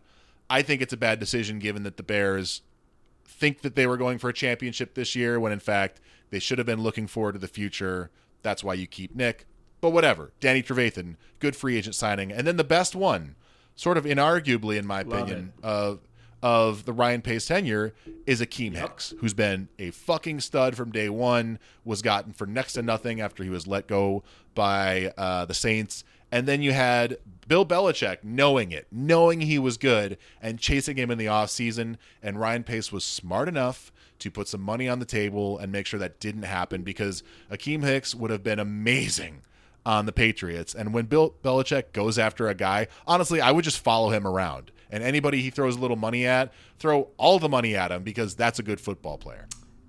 Knew you were going to say Hicks is number 1. Hicks is just phenomenal. I mean, he's really feels like he's one of the top players in the league at his position. He's also sort of one of the faces of the team, I would say. That's it. As a defensive tackle, he seems like kind of a cool, likable guy. He's given some funny quotes. Seems like he has a good personality. And when he got hurt against the Vikings late in the second half, it felt like the air had been taken out of the tire, right? Like, it just felt like, oh, well, now we can't even expect the defense to get a stop because they don't have Akeem Hicks. Like, Akeem Hicks is the linchpin of this great defense in a lot of ways. So Hicks has been awesome. Can't say enough about him. Yep. I think you're absolutely right, which is when I think back on this generation of Bears in the way that, the past generation would be the Alshons and the Fortes and the Cutlers, the faces of the team in that iteration. I think Akeem Hicks inarguably would be one of the faces of the team in this iteration. So that matters too. You need those cornerstones. So that was all the good ones, Ricky. Are you ready? Are you ready for the money that has been thrown out to some of these players. Are you ready? Let's do it. Let's bounce through this. So the first big money decision in Ryan Pace's tenure is to throw $17 million a year at Mike Glennon. Mike Glennon sucks. And he sucked before. He sucked in college. He sucked before he came to the Bears. He sucked terribly on the Bears. And guess what? He sucks now. I'm sure he's a great guy. I'm sure his family loves him. I'm sure he deserves, in some respect, the money that he's made because he was well-positioned and he plays a position that very few people in the world can. He fucking sucks at NFL football. And that's shown by the fact that a guy named Jake Luton is starting over him in Jacksonville right now. So there's that. You have, and I need to fly through these. There's a shitload of them. Quentin Demps, who I barely remember now, was a safety signing. Deion Sims, they threw money at tight end. Marcus Wheaton was the big wide receiver signing that year, who couldn't have been worse from the Steelers. Pernell McPhee, that's kind of a miss. He was good for a year before his knee gave out the way they knew it would. Antrell Roll, who was the big veteran signing that was going to make the secondary work, was off the team after 4 games. Eddie Royal at wide receiver. And then a really nice one that year, Ray McDonald, who had terrible problems off the field, was untrustable, bad character signing from the get-go. And guess what? He was terrible, and more stuff came out about him that you didn't want to know, and was off the team. And it was just a black mark on the tenure of Ryan Pace right off the bat. Moving on, Cody Parkey. They threw a shitload of money at to fix the kicking problem. Cody Parkey is the author of the Double Doink. Trey Burton. And this is one we need to legislate a little bit because they threw a ton of money at him. He was good.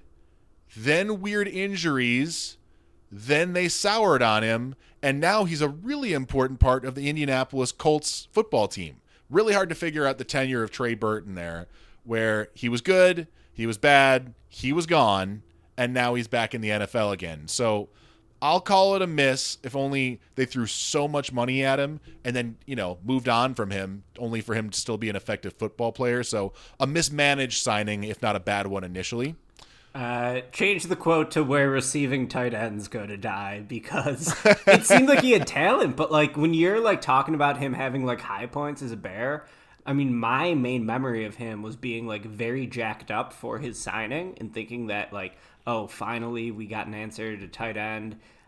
This is going to be great. And then just underwhelming as fuck. But, a million period. Excuses for him, just about everyone else in terms of coaching, in terms of quarterback play. So there was a 5-week period. And if you ever get the time and you feel bad about the Bears and you don't want to go back to the 85 Bears to feel better about yourself, I'd recommend a little YouTube run at the 2018 season and the first 6 games, because all the Bears are doing, and it takes them a while to figure it out. There's the Tampa Bay game, the 6-touchdown game, but what they're doing that works is running mesh with Tariq Cohen and Trey Burton and having Mitch run RPOs behind center with Jordan Howard, and it works all the time. All they can do is get 5-yard gains on the ground, or little option routes to Tariq, or have Trey Burton get a 5-yard catch, and they move the sticks relentlessly. It's such a joyful watch, and there's wins and losses in there, but you're this is just such a competent offense. Drives keep going and going. They convert third downs all the time. It's just a really fun rewatch. So I recommend that to you if you're ever feeling terrible about the Bears, which, let's face it, is going to happen a lot. Okay, let's finish up the misses, and we'll kind of get to the big picture of Pace. The last big misses. Jarrell Freeman was a incredibly high-paid linebacker from Indianapolis, barely saw the field, had 2 PED suspensions, and was off the team. And you think not just financial cost, but opportunity cost for where that money could have gone, who it could have gone to, and how they could have fixed the position otherwise. To pay an off-ball linebacker $1 bazillion and have him flame out, not just from injury, but from PED suspensions, just a terribly bad look. So a big miss.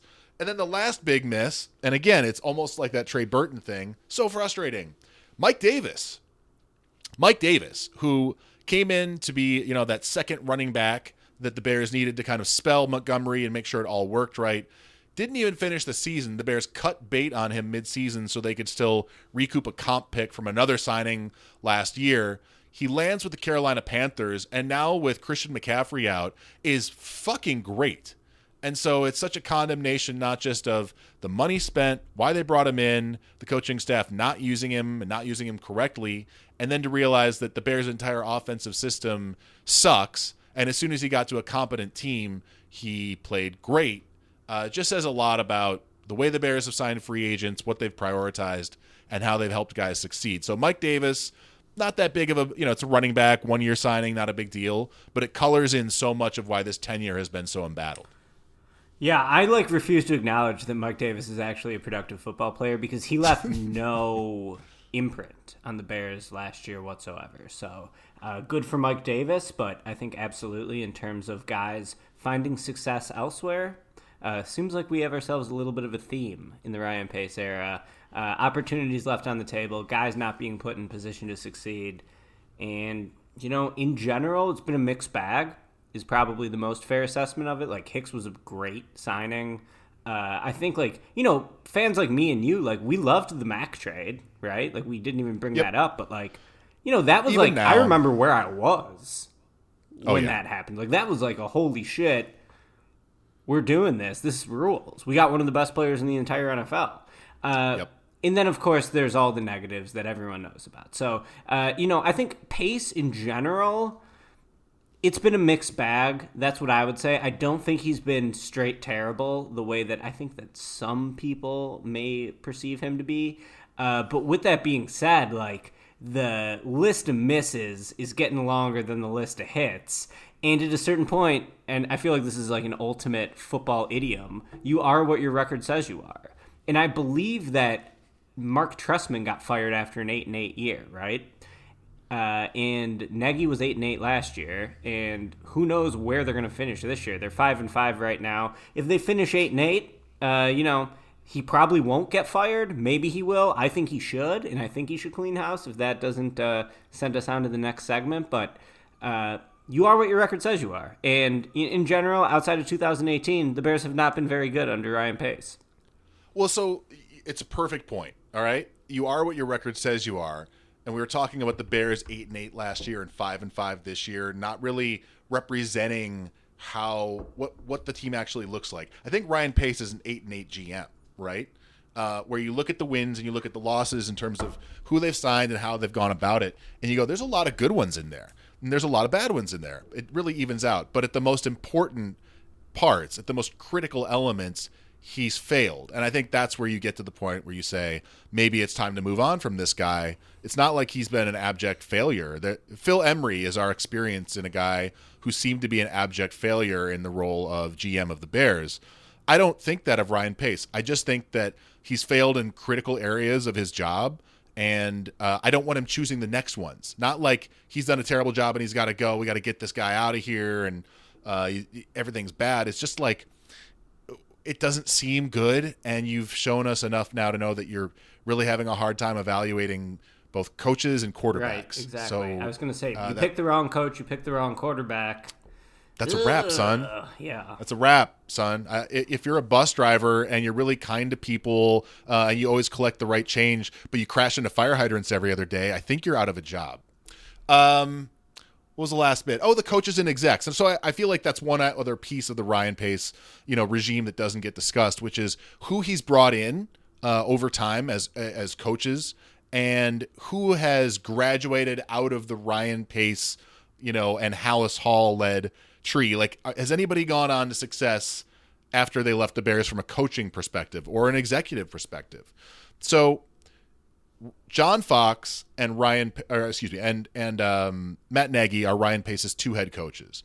And John Fox, it feels like they had, the Bears had brought in a consultant to help them, choose the next coach. They didn't really empower Pace to pick his guy at the beginning. But John Fox, he was supposed to be the bridge coach to get to almost like a bridge. He's the Nick Foles of head coaches.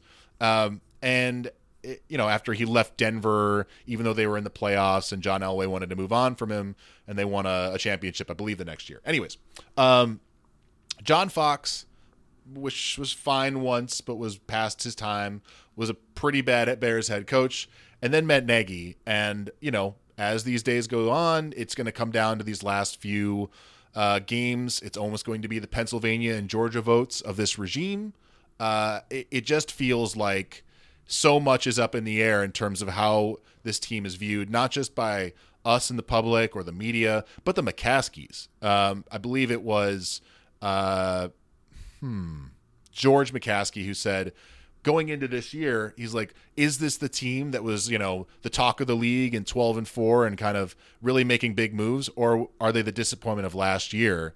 And we need to make that assessment this year. So that was kind of like what was on the table. Then you give, the credence, and I think this was Adam Johns who wrote, the way the McCaskies view the Bears is what their record is and how they're doing, and then how they play Green Bay. So this Sunday's game may in fact be the referendum, not just on this year's Bears, not on Nick Foles or Trubisky or whoever suits up, but Matt Nagy, Ryan Pace, and maybe even all the way up to Ted Phillips. Like, really, that is what is at stake here, which is a pretty critical thing. And no matter how unwatchable they may be, on this Sunday night, and how bad we think it's going to go, with that much on the table for the Bears franchise, it seems like must-see television.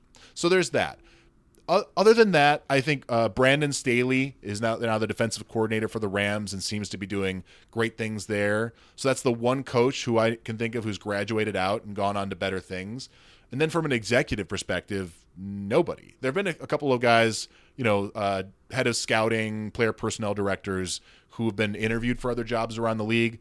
But there's really no reason to think like, oh, these are guys who need to be going on to have more responsibility given their, acquiescence to having Trubisky as QB1 in 2017 and all the other draft, decisions and misses and free agent decisions that we've discussed. So the Ryan Pace tree, not a lot of leaves on that tree right now, Rick. Yeah, doesn't sound like it. I think you touched on it perfectly in terms of the troubles evaluating coaches and the glaring, gigantic issue of evaluating quarterbacks.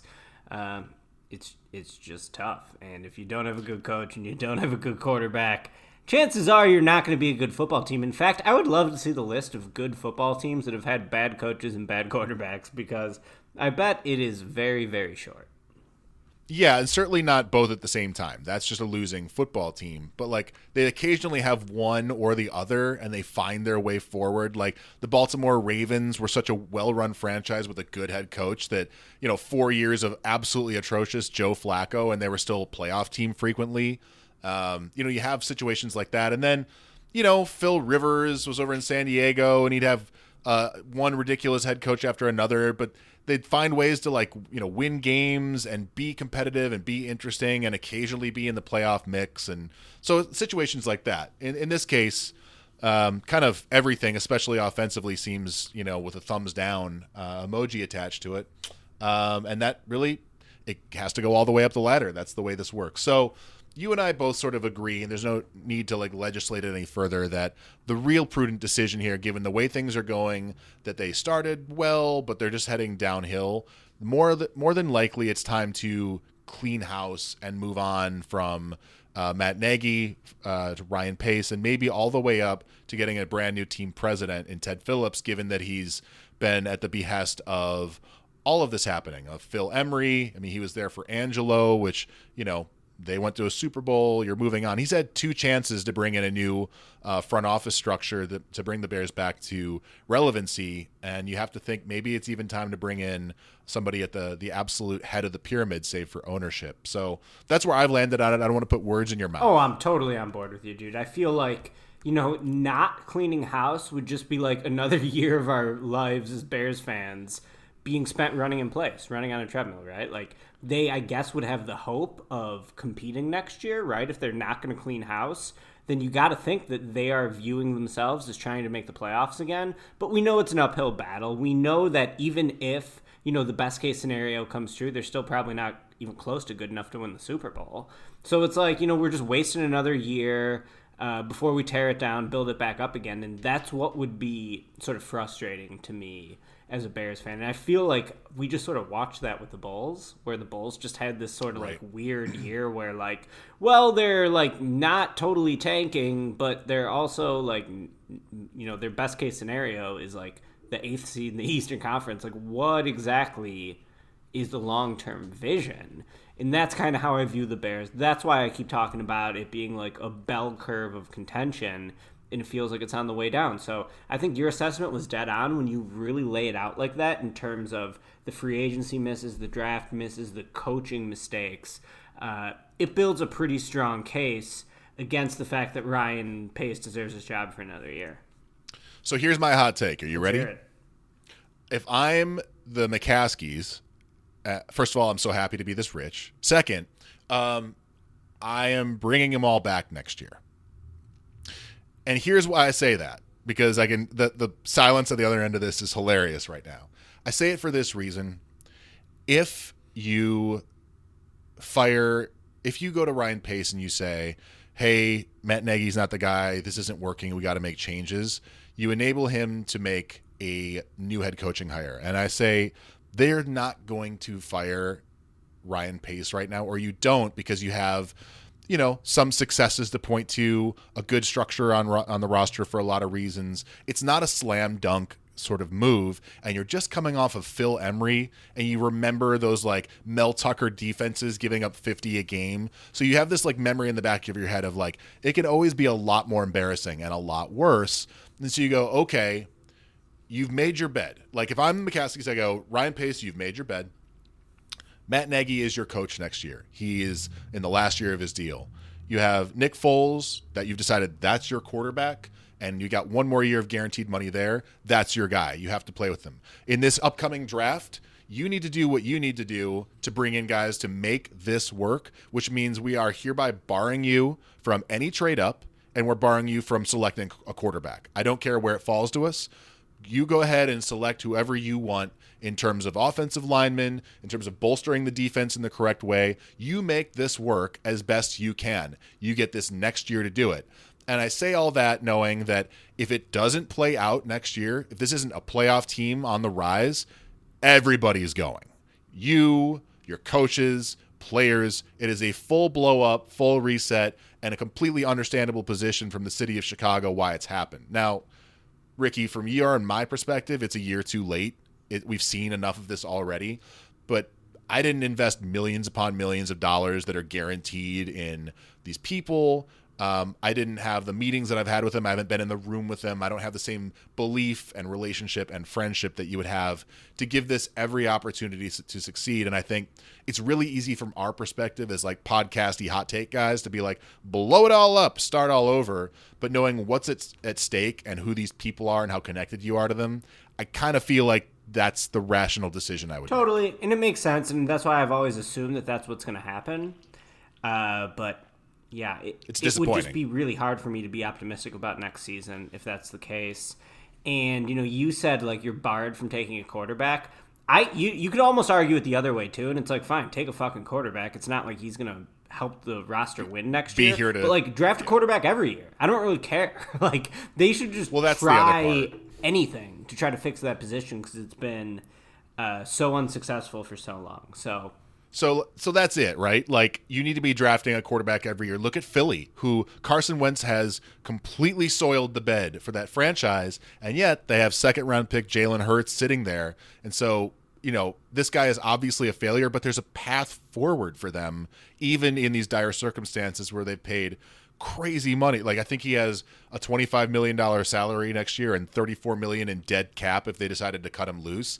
But at least they have another guy who's like, we can find out who this one is. For the Bears, I think like the number of guys they've taken in front of like third round and up is Mitch and Rex. I think that's it for like the last, 10 years. And you can say they traded first round picks for Jay. Okay, fair enough. Or the Khalil Mack trade, those are first round picks there. Either way, totally a lack of investment in the quarterback position, and you wonder why this team has never had a generational quarterback ever. And then there's the investment in the offensive line, which is Gabe Carimi was the last first round pick. I know James Daniels, I know Cody Whitehair, but the lack of investment on the offensive line when you look anywhere else in the league and when you get those guys and you get a good one in, how it's transformational for an offense, it just feels like derelict in their duties. So that's the real big bugaboo, and why, despite what I just said in terms of what ownership should and probably would do, it would be tough to watch another year of this, just the way you said. It would be really nice if offensive linemen didn't bust just as often as any other position group. You know what I mean? Like, I can think of a lot of offensive linemen who've gone at the very top of the draft who are very bad. Robert Gallery comes to mind. There was a kid from Baylor, I think Jason Smith, who was like the second overall pick in the draft. How about the guy the Chiefs took number 1 overall, Eric Fisher? I don't think he's that good, is he? He's been good this year. He hasn't taken a step this year. But your point is, I mean, you are cherry picking a little bit. Whatever, who the Dolphins took number 1 overall out of Michigan. What was his name? Jake? Oh, he was good. He was good. Jake Long was good? Okay. Yep. He was good. Then he got injured late in his career, but there were some really good early years. I would just say this, and disagree if you feel like that's not right. The hit rate for offensive linemen is a hell of a lot higher than it is for quarterbacks. Okay, yeah, fair. Quarterback the hardest, no doubt. No doubt. Or even like other positions, I feel like, okay, he's not a tackle, but you slide him inside, find a place for him. It's not like he's at one position and only one position. If he fails there, that's it. This year had, I think, like 4 first-round tackles. The one in Cleveland totally stabilized their offensive line along with getting a new right tackle. What Cleveland did last year, actually, that's a perfect example. So Cleveland had one of the worst offensive lines in football last year, and they couldn't use Odell Beckham. They couldn't use any of their real skill positions, Nick Chubb, you name it, because they couldn't get things blocked up, and they couldn't evaluate Baker Mayfield. So they bring in the name totally escapes me right now. Left tackle, he was their first round pick. Doesn't matter. He's been great. And then they signed from the Titans their right tackle. This is like really good knowledge. Well, signed a guy, drafted a guy. Yeah. That. And all of a sudden, they have one of the best running attacks in football, and they don't really care if Baker Mayfield's great. They're still able to win football games because they can control it on defense with Myles Garrett, and then they can run the ball and dominate the line of scrimmage. So it seems like a pretty quick fix, and obviously what the Bears are envisioning doing going into next season, should they be at the in a position to make those decisions. So, Ricky, I want to pivot for just a second before we move on to the kind of what's ahead in the rest of the season. Let's read some ads real quick. I got to do that. The wait is finally over. Football is back. I mean, it's been back for a while, but now it's extra back. You might not be at a game this year, although you might. They just keep rolling them in there every week. There seems to be 2,000 more people sneaking in. But you can still be in on the action at BetOnline. Sorry, tangent. BetOnline is going the extra mile to make sure you can get in on every possible chance to win this season. From game spreads and totals to team, player, and coaching props, BetOnline gives you more options to wager than anywhere else. You can get in on their season-opening bonuses today and start off wagering on wins, division, and championship futures all day, every day. You can be like me, where you bet a 4-team teaser and feel awesome about it and win the first 3 games, and then unknowingly, Aaron Rodgers shits the bed against the Buccaneers, and your teaser dies again, and you live to play another day. Head to BetOnline online today and take advantage of all the great sign-up bonuses. Don't forget to use promo code BLUEWIRE at betonline.ag. That's BLUEWIRE, all one word. BetOnline, your online sportsbook experts. Okay, so just to kind of we were talking about it a little bit and dancing around it, but you talk about, a generation of Bears and who are the faces of a franchise. You think, Urlacher and Peanut, you could say Mike Brown, Devin Hester and Forte and Jay Cutler. These are the guys. I'm just curious if you can do it for me. Who are your top 5 Bears of all time? It doesn't have to be even in order if that's part of what makes it difficult. I love this. Now, I didn't have something prepared off the top of my head, and I'm going to do this off the top of my head, but just to say it up front, I'm only going to see guys that I watched as a fan. And I was born in 1987, so I'm 33. I missed the 85 Super Bowl, obviously. And I think the first year I can really remember watching the Bears was Rashaan Salam's rookie year. And I used to go to training camp with my dad as a kid in Platteville, Wisconsin. I have an entire, bedroom full of Bobby Ingram autographs and stuff from those trips. So that's kind of the starting point of my Bears fandom. So I'm only going to say players that I watched. These are good roots. I just want to say good roots. Curtis Conway.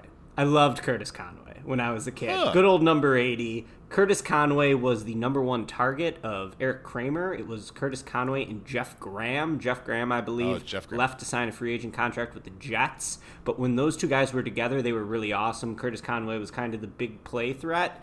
And early 90s Bears football, man, if you thought the Bears couldn't throw the ball downfield now, this is in a passing era. Imagine it in the 90s where like any 20-yard pass was like the craziest shit you've ever seen.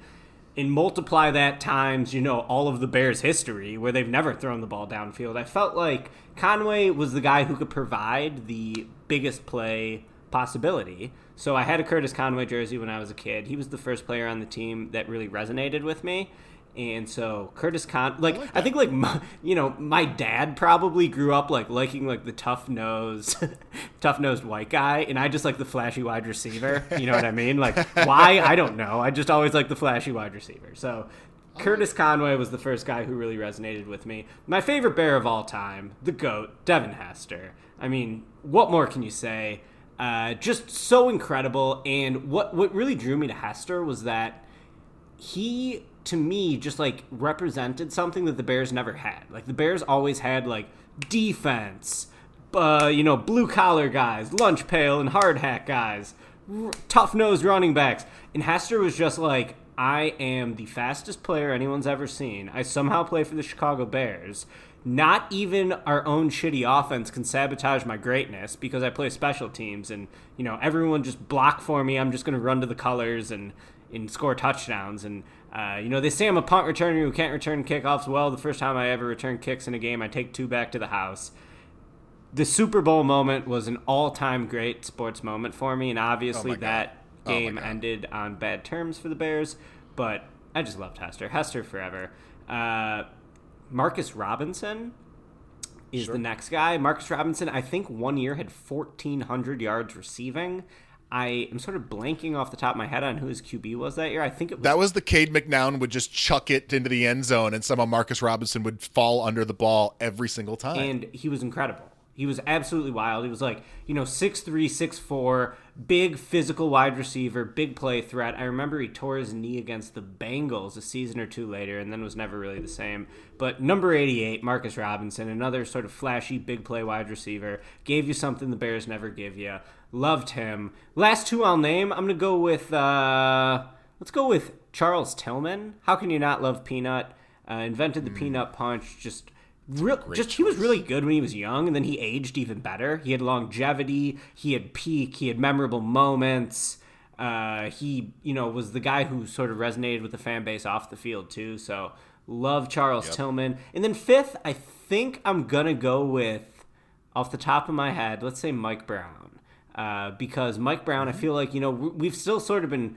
Bears spent 20 years searching for the next Mike Brown, right? Someone to stabilize the safety position. Maybe they finally have that in Eddie Jackson.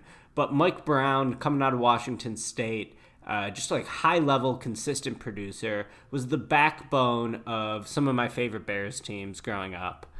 So I really liked Mike Brown. These are great choices. You're a man of the people. There's no question about it. I appreciate that you're hey, I wasn't here for the 85 Bears, and so you have to take somebody out of, I didn't see any of those guys. I wasn't part of that, and it wasn't part of, most importantly, it wasn't part of your fandom, right? You weren't there living and dying week to week. I'm a little bit older. I'm 41, and I remember very clearly, it was one of my first, how you remember your first memories are ones that were intense, when your long-term memory came online. And for me, being on the school bus coming home from kindergarten and the bus driver being willing to play someone's cassette of the Super Bowl Shuffle at full blast on the school bus speakers and having the entire bus scream it as we drove home, and he played it over and over and over again, was one of my favorite childhood memories. And you have to say probably is why I am who I am and why I do this and why I love sports so much. It was just such a unifying, incredible experience for me as a young kid. And to go with that, Walter Payton is my favorite Bear of all time. I remember him. I remember what he meant to not just me as a fan, but my dad, the people around me. What Walter was is almost sort of the way that we enjoyed Michael Jordan in the 90s, where it was he was almost bigger than the team or bigger than the game. There was Walter, and then there was the rest of the team around him. And then just like the transcendent player that he was, obviously, you know, the records that he set. And then I remember very clearly being, I think, 20 years old, working at a restaurant, now closed restaurant in the North Shore of Chicago, when Walter passed away in his 40s from cancer. And like people were crying at the bar, and my buddy, you know, I took it hard, but I didn't really I was smoking a lot of weed at the time. I had my own problems. I wasn't like focused on what was going on. And my buddy just was like, came in crestfallen. And I was like, dude, how are you doing? What's going on? He's like, it's just a really hard day. And it took me a second to realize like the impact that he'd had on his life. And I was like, I missed it. Like I should be paying more attention to what happened today. And it's like losing a family member. So on that sad note, which I didn't intend to do, Walter Payton's my number one Bear of all time. Then you've got it right. We're going to somehow agree that Peanut Tillman like just touched something in me where, first of all, he invented something, which how often does that happen on a football field? The peanut punch doesn't happen before him.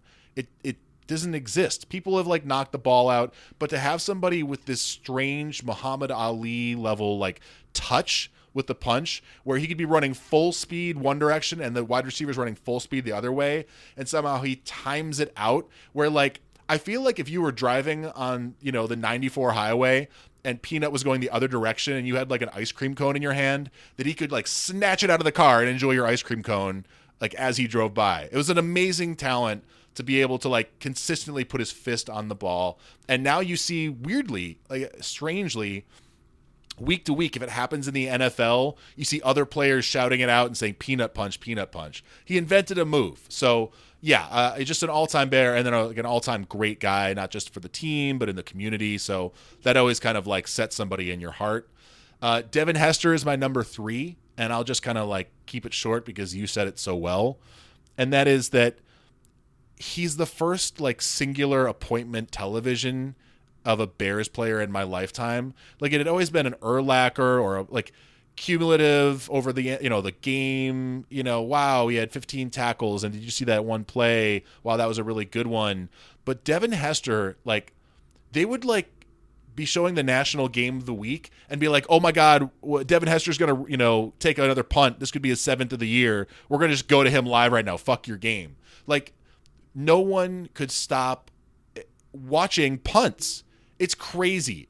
It's never happened like that before or since. There have been other really good returners, obviously, but in my lifetime, like during those first few seasons of what Devin Hester was doing, I've never seen anything like it. I remember being in the airport once when the Bears were playing and they'd been down, and I heard the entire airport like scream in a happy way, because this is, first of all, pre 9/11, and second of all, was it? No, post 9/11. You think that would be a bad thing. And it was because Devin took back his second one of the day against the Broncos, and people were losing their shit. So, yeah, number 3 all time. Then I have to go McMahon because he just had personality. That's as close as we got to a good quarterback, unless you want to say Eric Kramer, which, by the way, the Eric Kramer, Curtis Conway, Jeff Graham offense, that's the best Bears offense of our lifetime. So that's a fun one right there. And then I tried really hard to think like which current Bear would get on this list, and it's hard to do that because their careers aren't finished. How long are they going to play for the team? What will they do during that time? I'm inclined to like put names out there, like maybe Eddie Jackson when it's all said and done. He's clearly the leader of the team, but we haven't had him long enough, and who knows what happens. Kyle Fuller is clearly an all-time cornerback, but is he like part of an identity or something I'll remember 10, 15 years from now? I don't know.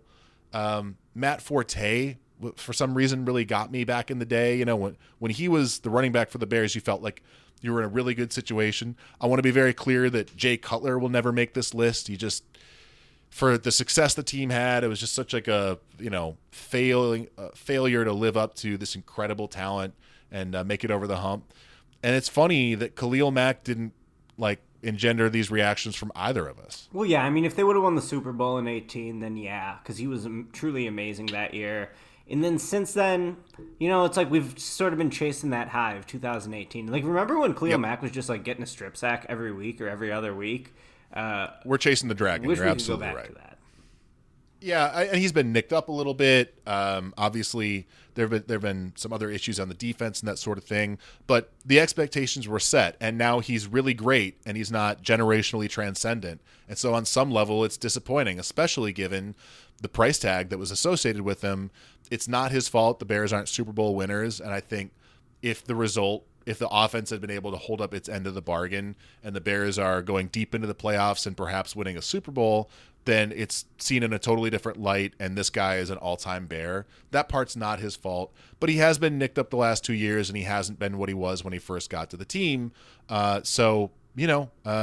It goes into the thing, and then he's a free agent acquisition. We didn't draft him. He's only been with the team a few years. It's hard to, become an all-time Bear given, that really short part of his resume. So he also gets held on, half the plays that don't get called. So we have to bring that up whenever we talk about Khalil Mack. We do, but Aaron Donald gets held by 3 guys every play, and he's still got 19 and a half sacks, and he wrecks game plans. And so you're not wrong, but I maybe I'm becoming a little excuse allergic because of how this Bears generation has gone, where it's Nagy with we need tight ends, we got to bring in these guys. Oh, the running back's not right. Oh, Mitch has to go to 202 this offseason. It's been very excusey. And so, and excuses for Khalil Mack, however fine and reasonable and realistic, I'm just sort of excused out a little bit. That's fair. Yeah, he's great. He's fucking great. And the Bears are lucky to have him. I wouldn't put it any other way. I don't want to undo the trade, even given that it hasn't worked out from a wins and losses perspective. It made sense then. It makes sense now. It's rare you get a generational player. Khalil Mack is likely to be a Hall of Famer before it's all said and done. So you have to kind of look at it in that sense, but he makes the most money as anybody on the team. I think it's $23 million a year, which he deserves, given what he's done. It's just that the Bears aren't a winning football team, so it kind of sucks. Okay, man. So to wrap this thing up, 3 things you'd like to see the rest of the season, given the context of they may make the playoffs if they somehow string things together, which seems unlikely. It's more than likely they're not going to fade to another losing season, but there are things to look forward to and things to pay attention to. What are those 3 things for you? Or we can go back and forth. Yeah, let's go back and forth. So my first one is, do you have any fight? You're 5-5, you were 5-1. Even when you were 5-1, no one really believed you were all that good. I'm sure the players on themselves said, fuck you, we are that good, we're 5-1. Well, now you're 5-5.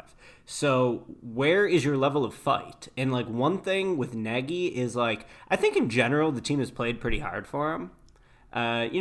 We've seen Bears teams not play as hard in the past. And I think that, in this era, they have always competed. But, let's see it, guys. You were 5-1. Now you're 5-5. Are you just going to lose out here? How about beat a divisional opponent? Your last showing against the Vikings was pathetic. You got all the eyes in the country on you. Primetime game against your oldest rival. What more do you need? This is your season on the line. Do you want to be remembered as the team that lost 6-7 straight games to blow a 5-1 start? No? All right, win this fucking game. So I want to see if they have any fight in them. I would totally agree with that. And I would say, you said it, but to Nagy's credit, this team has always fought back. Even when they're out of games, there's the garbage time touchdowns to keep it close. There were a lot of those this year. The point being that the Bears have always fought and never really give up, which are platitudes, but I do think apply to this team. I will say that this last week, after this last game, Eddie Jackson going public with his comments, saying that, I don't want to see teammates with their heads down coming off the field. We all have to believe, we all have to fight. That was the first time I'd ever seen a chink in the armor where, it's clear Eddie Jackson has stepped into a primary leadership role on the team.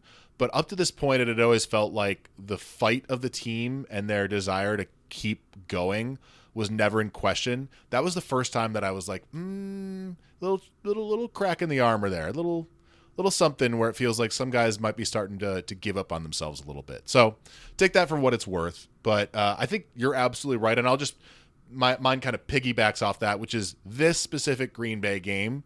I think it's so critical to not just this Bears season, but again, to reiterate what I said before, this entire Bears generation, this regime all on down the line, because not just that it's the Packers, but that's a huge part of it, but also just they're on national TV for the last time this year. This is the way they're going to be seen.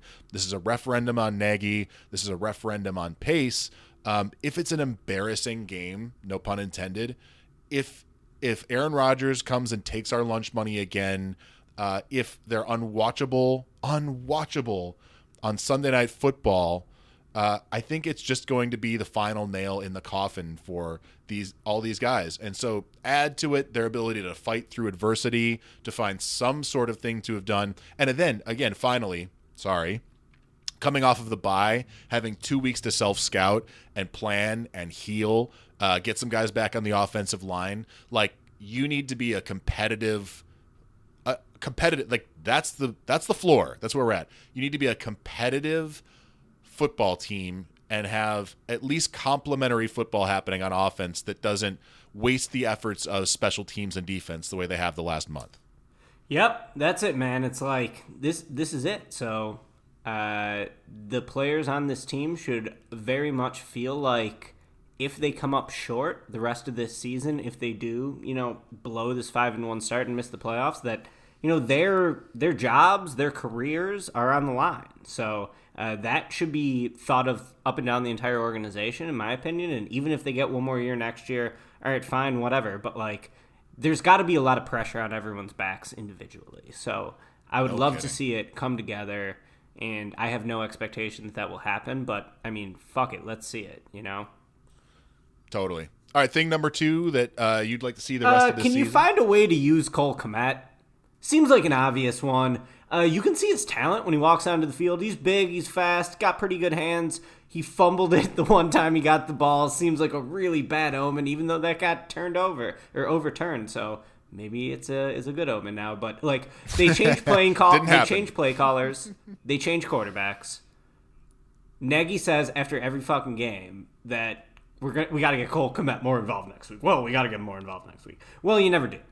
So saying it. Just do it. It shouldn't be that freaking hard. He's big and fast. He plays tight end. You threw to shittier tight ends all the time for the last 5 years or whatever. I know. So throw to Cole Kmet. I want to see what Cole Kmet can do. Because as of right now, you can't say he really looks good. You can't say he looks like a bust. You can't really say anything about him because he hasn't gotten a chance to prove his talent. So you took him with your first draft pick this year. Let's fucking see why you took him. Get him involved. I can disagree with none of that. And my second thing is a little more of a big picture thing, and it might dash whatever future take you have, but I think it is the evaluation of the young part of this roster. So if you just look at rookie contract guys, and this is me with an eye towards transitioning to whatever the next phase is, who the keepers on this team might be going forward. And so you've already got a lot of guys, just take second contract guys out of it. That's Eddie Jackson, obviously Khalil Mack. You've got Trevathan. Who is the next generation of Bears that you're thinking, this is a guy we're going to sign to a second contract, no matter what our record is, because he's a quality football player and a foundational element here. And so for me, this is off the cuff, but I would think, in no particular order, Bilal Nichols, Roy Robertson Harris are 2 young guys to hang on to. Obviously Roquan is a part of the future here. I think he's maybe him and Eddie Jackson are the future, leaders of this defense. Jalen Johnson is somebody you have to feel good about. I weirdly am based on the general conjecture of how he's seen, not down on him, but it's that dude gets blown away on a deep route 4 times a game. And there have been a couple times this year where Kirk Cousins overthrew his guy where I'm oh my God, thank God for the bad throw, because that was the easiest 6 ever. Now he's defended a lot of passes. He's really good in press coverage and being on a guy, but I do feel work on the deep speed this offseason. It's just the one thing. I know I'm nitpicking because he has been really good. Yeah, I think that's all totally fair. And then on the offensive side of the football, I don't know, man. How do you evaluate anybody who's okay, Darnell Mooney seems like a guy to hang on to. Anthony Miller, as discussed, I don't want to pay him a second contract. I know that he's going to pop as soon as he goes to a competent offensive team. But I don't want to be a part of that. Cole Kmet is part of that evaluation. James Daniels is out for the year. Cody Whitehair feels like we know what we've got there. So I'm done evaluating Rashard Coward. There's really nothing on the offensive line. I kind of want to see Mitch again. Not that that decision hasn't already been made and that ship hasn't sailed, but like, I feel like I know what Nick Foles is. I'm a Chicago Bears fan that loves to root for the backup quarterback, so I'd be fine for that.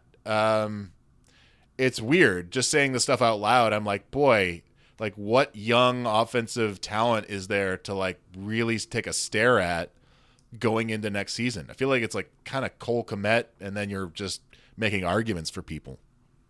Yeah, that would sort of transition into my third one, which Perfect. I'm sort of second guessing myself because I know it's fucking stupid. But even though it's dumb, it is honest. I just kind of want to see Mitch play again. I don't think he's good. We're fucked. I don't think he's good. But straight to therapy. You to therapy, me to therapy. This is bad. Why are we doing I don't think this? he's good.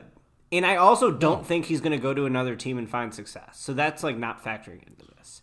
But instead, I just sort of want to see what it looks like when the hopes of the franchise aren't pinned on the kid's back. If he comes back in the lineup, he's no longer the QB of the future or anything. Everyone knows he's a free agent after this year. Everyone knows that he's going down as a draft bust. Everyone knows he is only going to be brought up in historical discussions alongside Deshaun Watson and Patrick Mahomes. All this is agreed upon. There is nothing on the table. There's nothing at stake. Let's just as an aside, see you play football. I'm sorry. As an aside, just predict what team he's on next year and what the contract looks like. I have no idea. I will say that he's on Washington, and it looks like a 1 or 2 year deal with a decent base salary that pays him about the 35th best out of any quarterback or something. A premium backup salary, right? Like I think Marcus Mariota makes 8 in Vegas, and I'm trying to think of other like premium backups that aren't on rookie contracts. So like a place where he can actually be a backup but like compete for the position. I was going to say this. If I'm Trubisky and his agent, I'm trying to get to Los Angeles, to the Rams, to be Jared Goff's backup. Because all they do is run play action. All they do is give opportunities. And I just would trust that Sean McVay would find a way, should I see the field, either whether I'm playing or not, like I'm going to have a different understanding of what offensive football in the NFL can look like. Because obviously Nagy's system is like wildly complicated out of the shotgun and multi-read and multi-adjustment at the line versus like what Tennessee runs, which brought Tannehill to life, right? Tennessee would be another great one. Like send him there. I think you'll have success because it's play action, it's bootlegs, it's runouts, and it's single reads. Obviously, like having a competent run game or a transcendent one like Derrick Henry is. Derrick Henry is fucking insane, man. I've never seen anything like that guy. Like obviously that changes the perspective. And so the Rams seem to run the ball well. San Francisco would be another one, go play under Shanahan and have 19 running backs and George Kittle and all these other guys. I feel like I would just be looking for the best fit in order to like heal my mind from what's happened under Nagy the last few years. Yeah, totally. From Mitch's perspective, I think that makes sense. And, you look around the league and like, there's still guys who are like career-long backups who make a ton of money who like barely play ever. And hopefully Mitch's like mobility and the fact that he is like, he has some athletic traits as a scrambler, as an improviser. Hopefully that's what keeps him in the league. Because I think like me and you would both like to see Trubisky have a long career. But I'm not worried that like he's going to turn into an all-pro at this point. No. I would say no. And look, he's flashes. He's always been flashes. That should have been his nickname from the beginning. I feel like we're going to see him play for another football team, and they're going to have to learn the same lessons down the line, which is his athletic traits are too good, especially like his legs, for a team not to be like, hey, this isn't working out with this guy, or he got injured. Let's turn to Mitch. Let's make that happen. So we haven't seen the last of Mitch, but like you, I hold no fears that he's going to like blow up with another team the way that, Trey Burton, blow up is the wrong term, but succeed with another team. Trey Burton, even Adam fucking Shaheen is goodish on the Miami Dolphins now. They signed him to a contract extension. So, yeah, always fun to be a Bears fan. Okay, so let's wrap this thing up. We've been going on forever. Just taking a quick look at the schedule and what's ahead, maybe predicting right now, coming off of the bye, what the Bears' final record this season will be. So the Packers this Sunday night in the Aaron Rodgers absolute revenge for losing last week in overtime, a get-right game. I think we both got that down as a gigantic, disturbingly depressing L on the schedule. I would certainly agree with that, but, let's see. I got no expectations. So then the Bears are 5-6, and the wheels have come off, and oh my God, and we're talking firings even more loudly, probably in the national media at this point. So you have Lions at Bears, and that's going to be off of a mini bye for the Lions because of Thanksgiving. But you have to think that's the toilet bowl, and loser of that game leaves town. Like whatever coach loses that game, just pack your shit, pack your office, and off you go. I can't pick the Bears, but I definitely can't pick Matt Patricia's Lions. So I've got that as the streak snapping win, putting the Bears to 6-6 and giving us false hope. Me too. I hope we podcast after that one because since I've joined you, we've only podcast after losses. So hopefully they can actually win that game. And we got to get off the Ricky Schneid here. Okay, so then the Texans at the Bears at Chicago. Not that it matters this year. I guess it does a little bit. But 6-6 Texans, and that feels like the disappointment game. Deshaun Watson revenge, false hope gone. I've got that for an L. I'll take a win there. Yeah, I know the Texans have been better since they moved on from O'Brien, but I don't think the Texans are anything special, so I'm going to take the Bears on that one. Okay, so then you have at either 6-7 or 7-6, if you're Ricky, you have the Bears and the Vikings playing in Minnesota. I guess Bears revenge for having lost in Chicago. I've got the Bears winning that one to both remain in the mix at 7-7, although probably at that point they've taken themselves out of the mix entirely. But either way, beating the Vikings, which the Bears are usually good at, finding a way, I've got that for a dub. Sure. Why not? You got to beat the Vikings. That last game was just so brutal to watch that to me, like, you can no longer take a game against the Vikings as, take it for granted as an easy win, but I guess I'll say win. Like, to go 0-2 against the Vikings this year would be super embarrassing. Nagy had a strong track record against Minnesota coming into this season, so hopefully they can at least get a split this year. And to be fair, Minnesota tried to lose that game. The Bears just refused to let them. In the last one. I love how we're saying that is, like, to our credit. Yeah, I mean, to a certain extent, it does feel like the Bears, I don't know, it's like they chose to lose that game. It was just like, it was so incompetent that it didn't matter what the other team was handing, like one of those situations. Anyways, then you have second to last game of the season, Bears at Jags. I've got the Bears for a win there. Bears win, for sure. Okay, so that's a for sure. So, okay. And then last game of the season, Packers come to town, play the Bears. They're just on different levels right now. I would love to hope for it. I will hope for it. I'll certainly tune in hoping for it. But I got that for a season-ending sour mark and an L. Yeah, I think wishing is for, children who believe in Santa Claus and go to Disney World.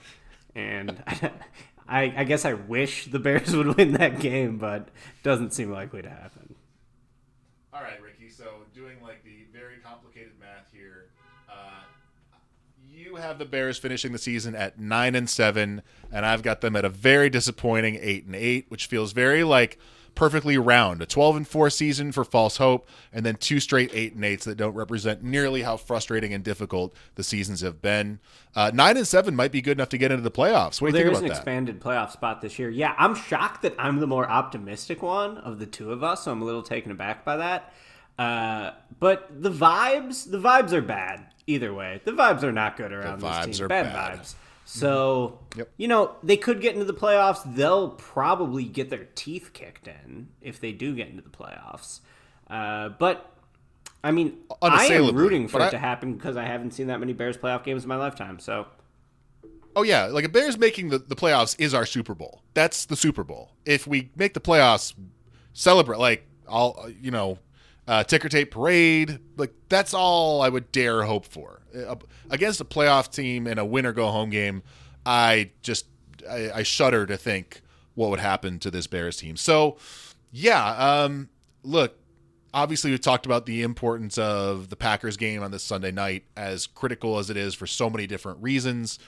If they somehow pulled that off, I don't see it happening, you don't, then that sends them to 6-5, and then they have the Lions game to get right, then 7-5. So even more so, looking at what we just talked about, if the Bears could somehow find a way to pull off a miracle this Sunday, it really is a season changer, a regime changer. It can be a lot of different things, but as it is, it's hard to see. And even giving them the 8-8 record at this moment in time, given the way they're playing offensive football, feels a little bit friendly. So again, 8-8, 9-7, 7-9 if like the wheels fall off.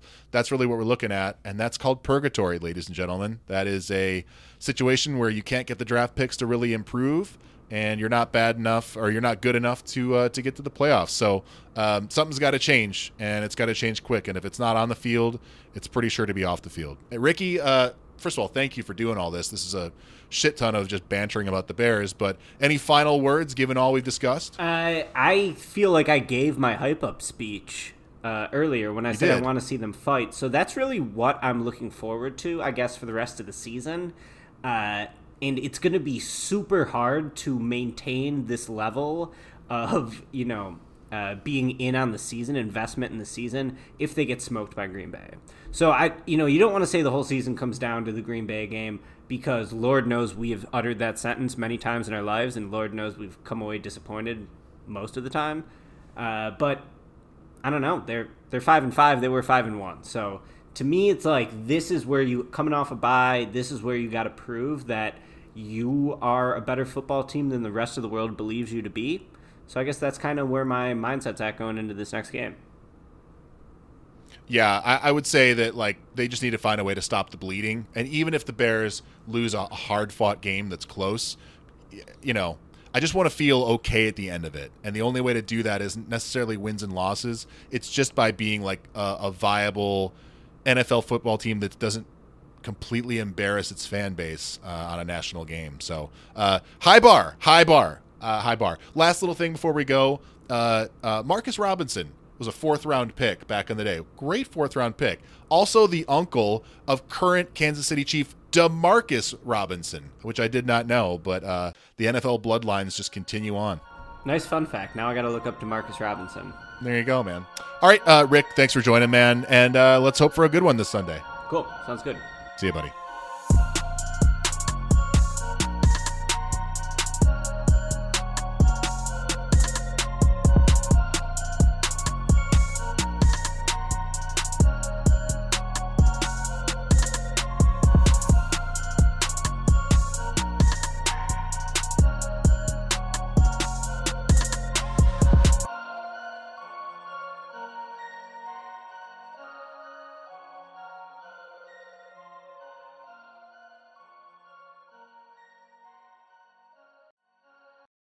For the ones who know that a little late is always too late, and that the clock doesn't stop just because you're missing a part, Grainger offers supplies and solutions for every industry.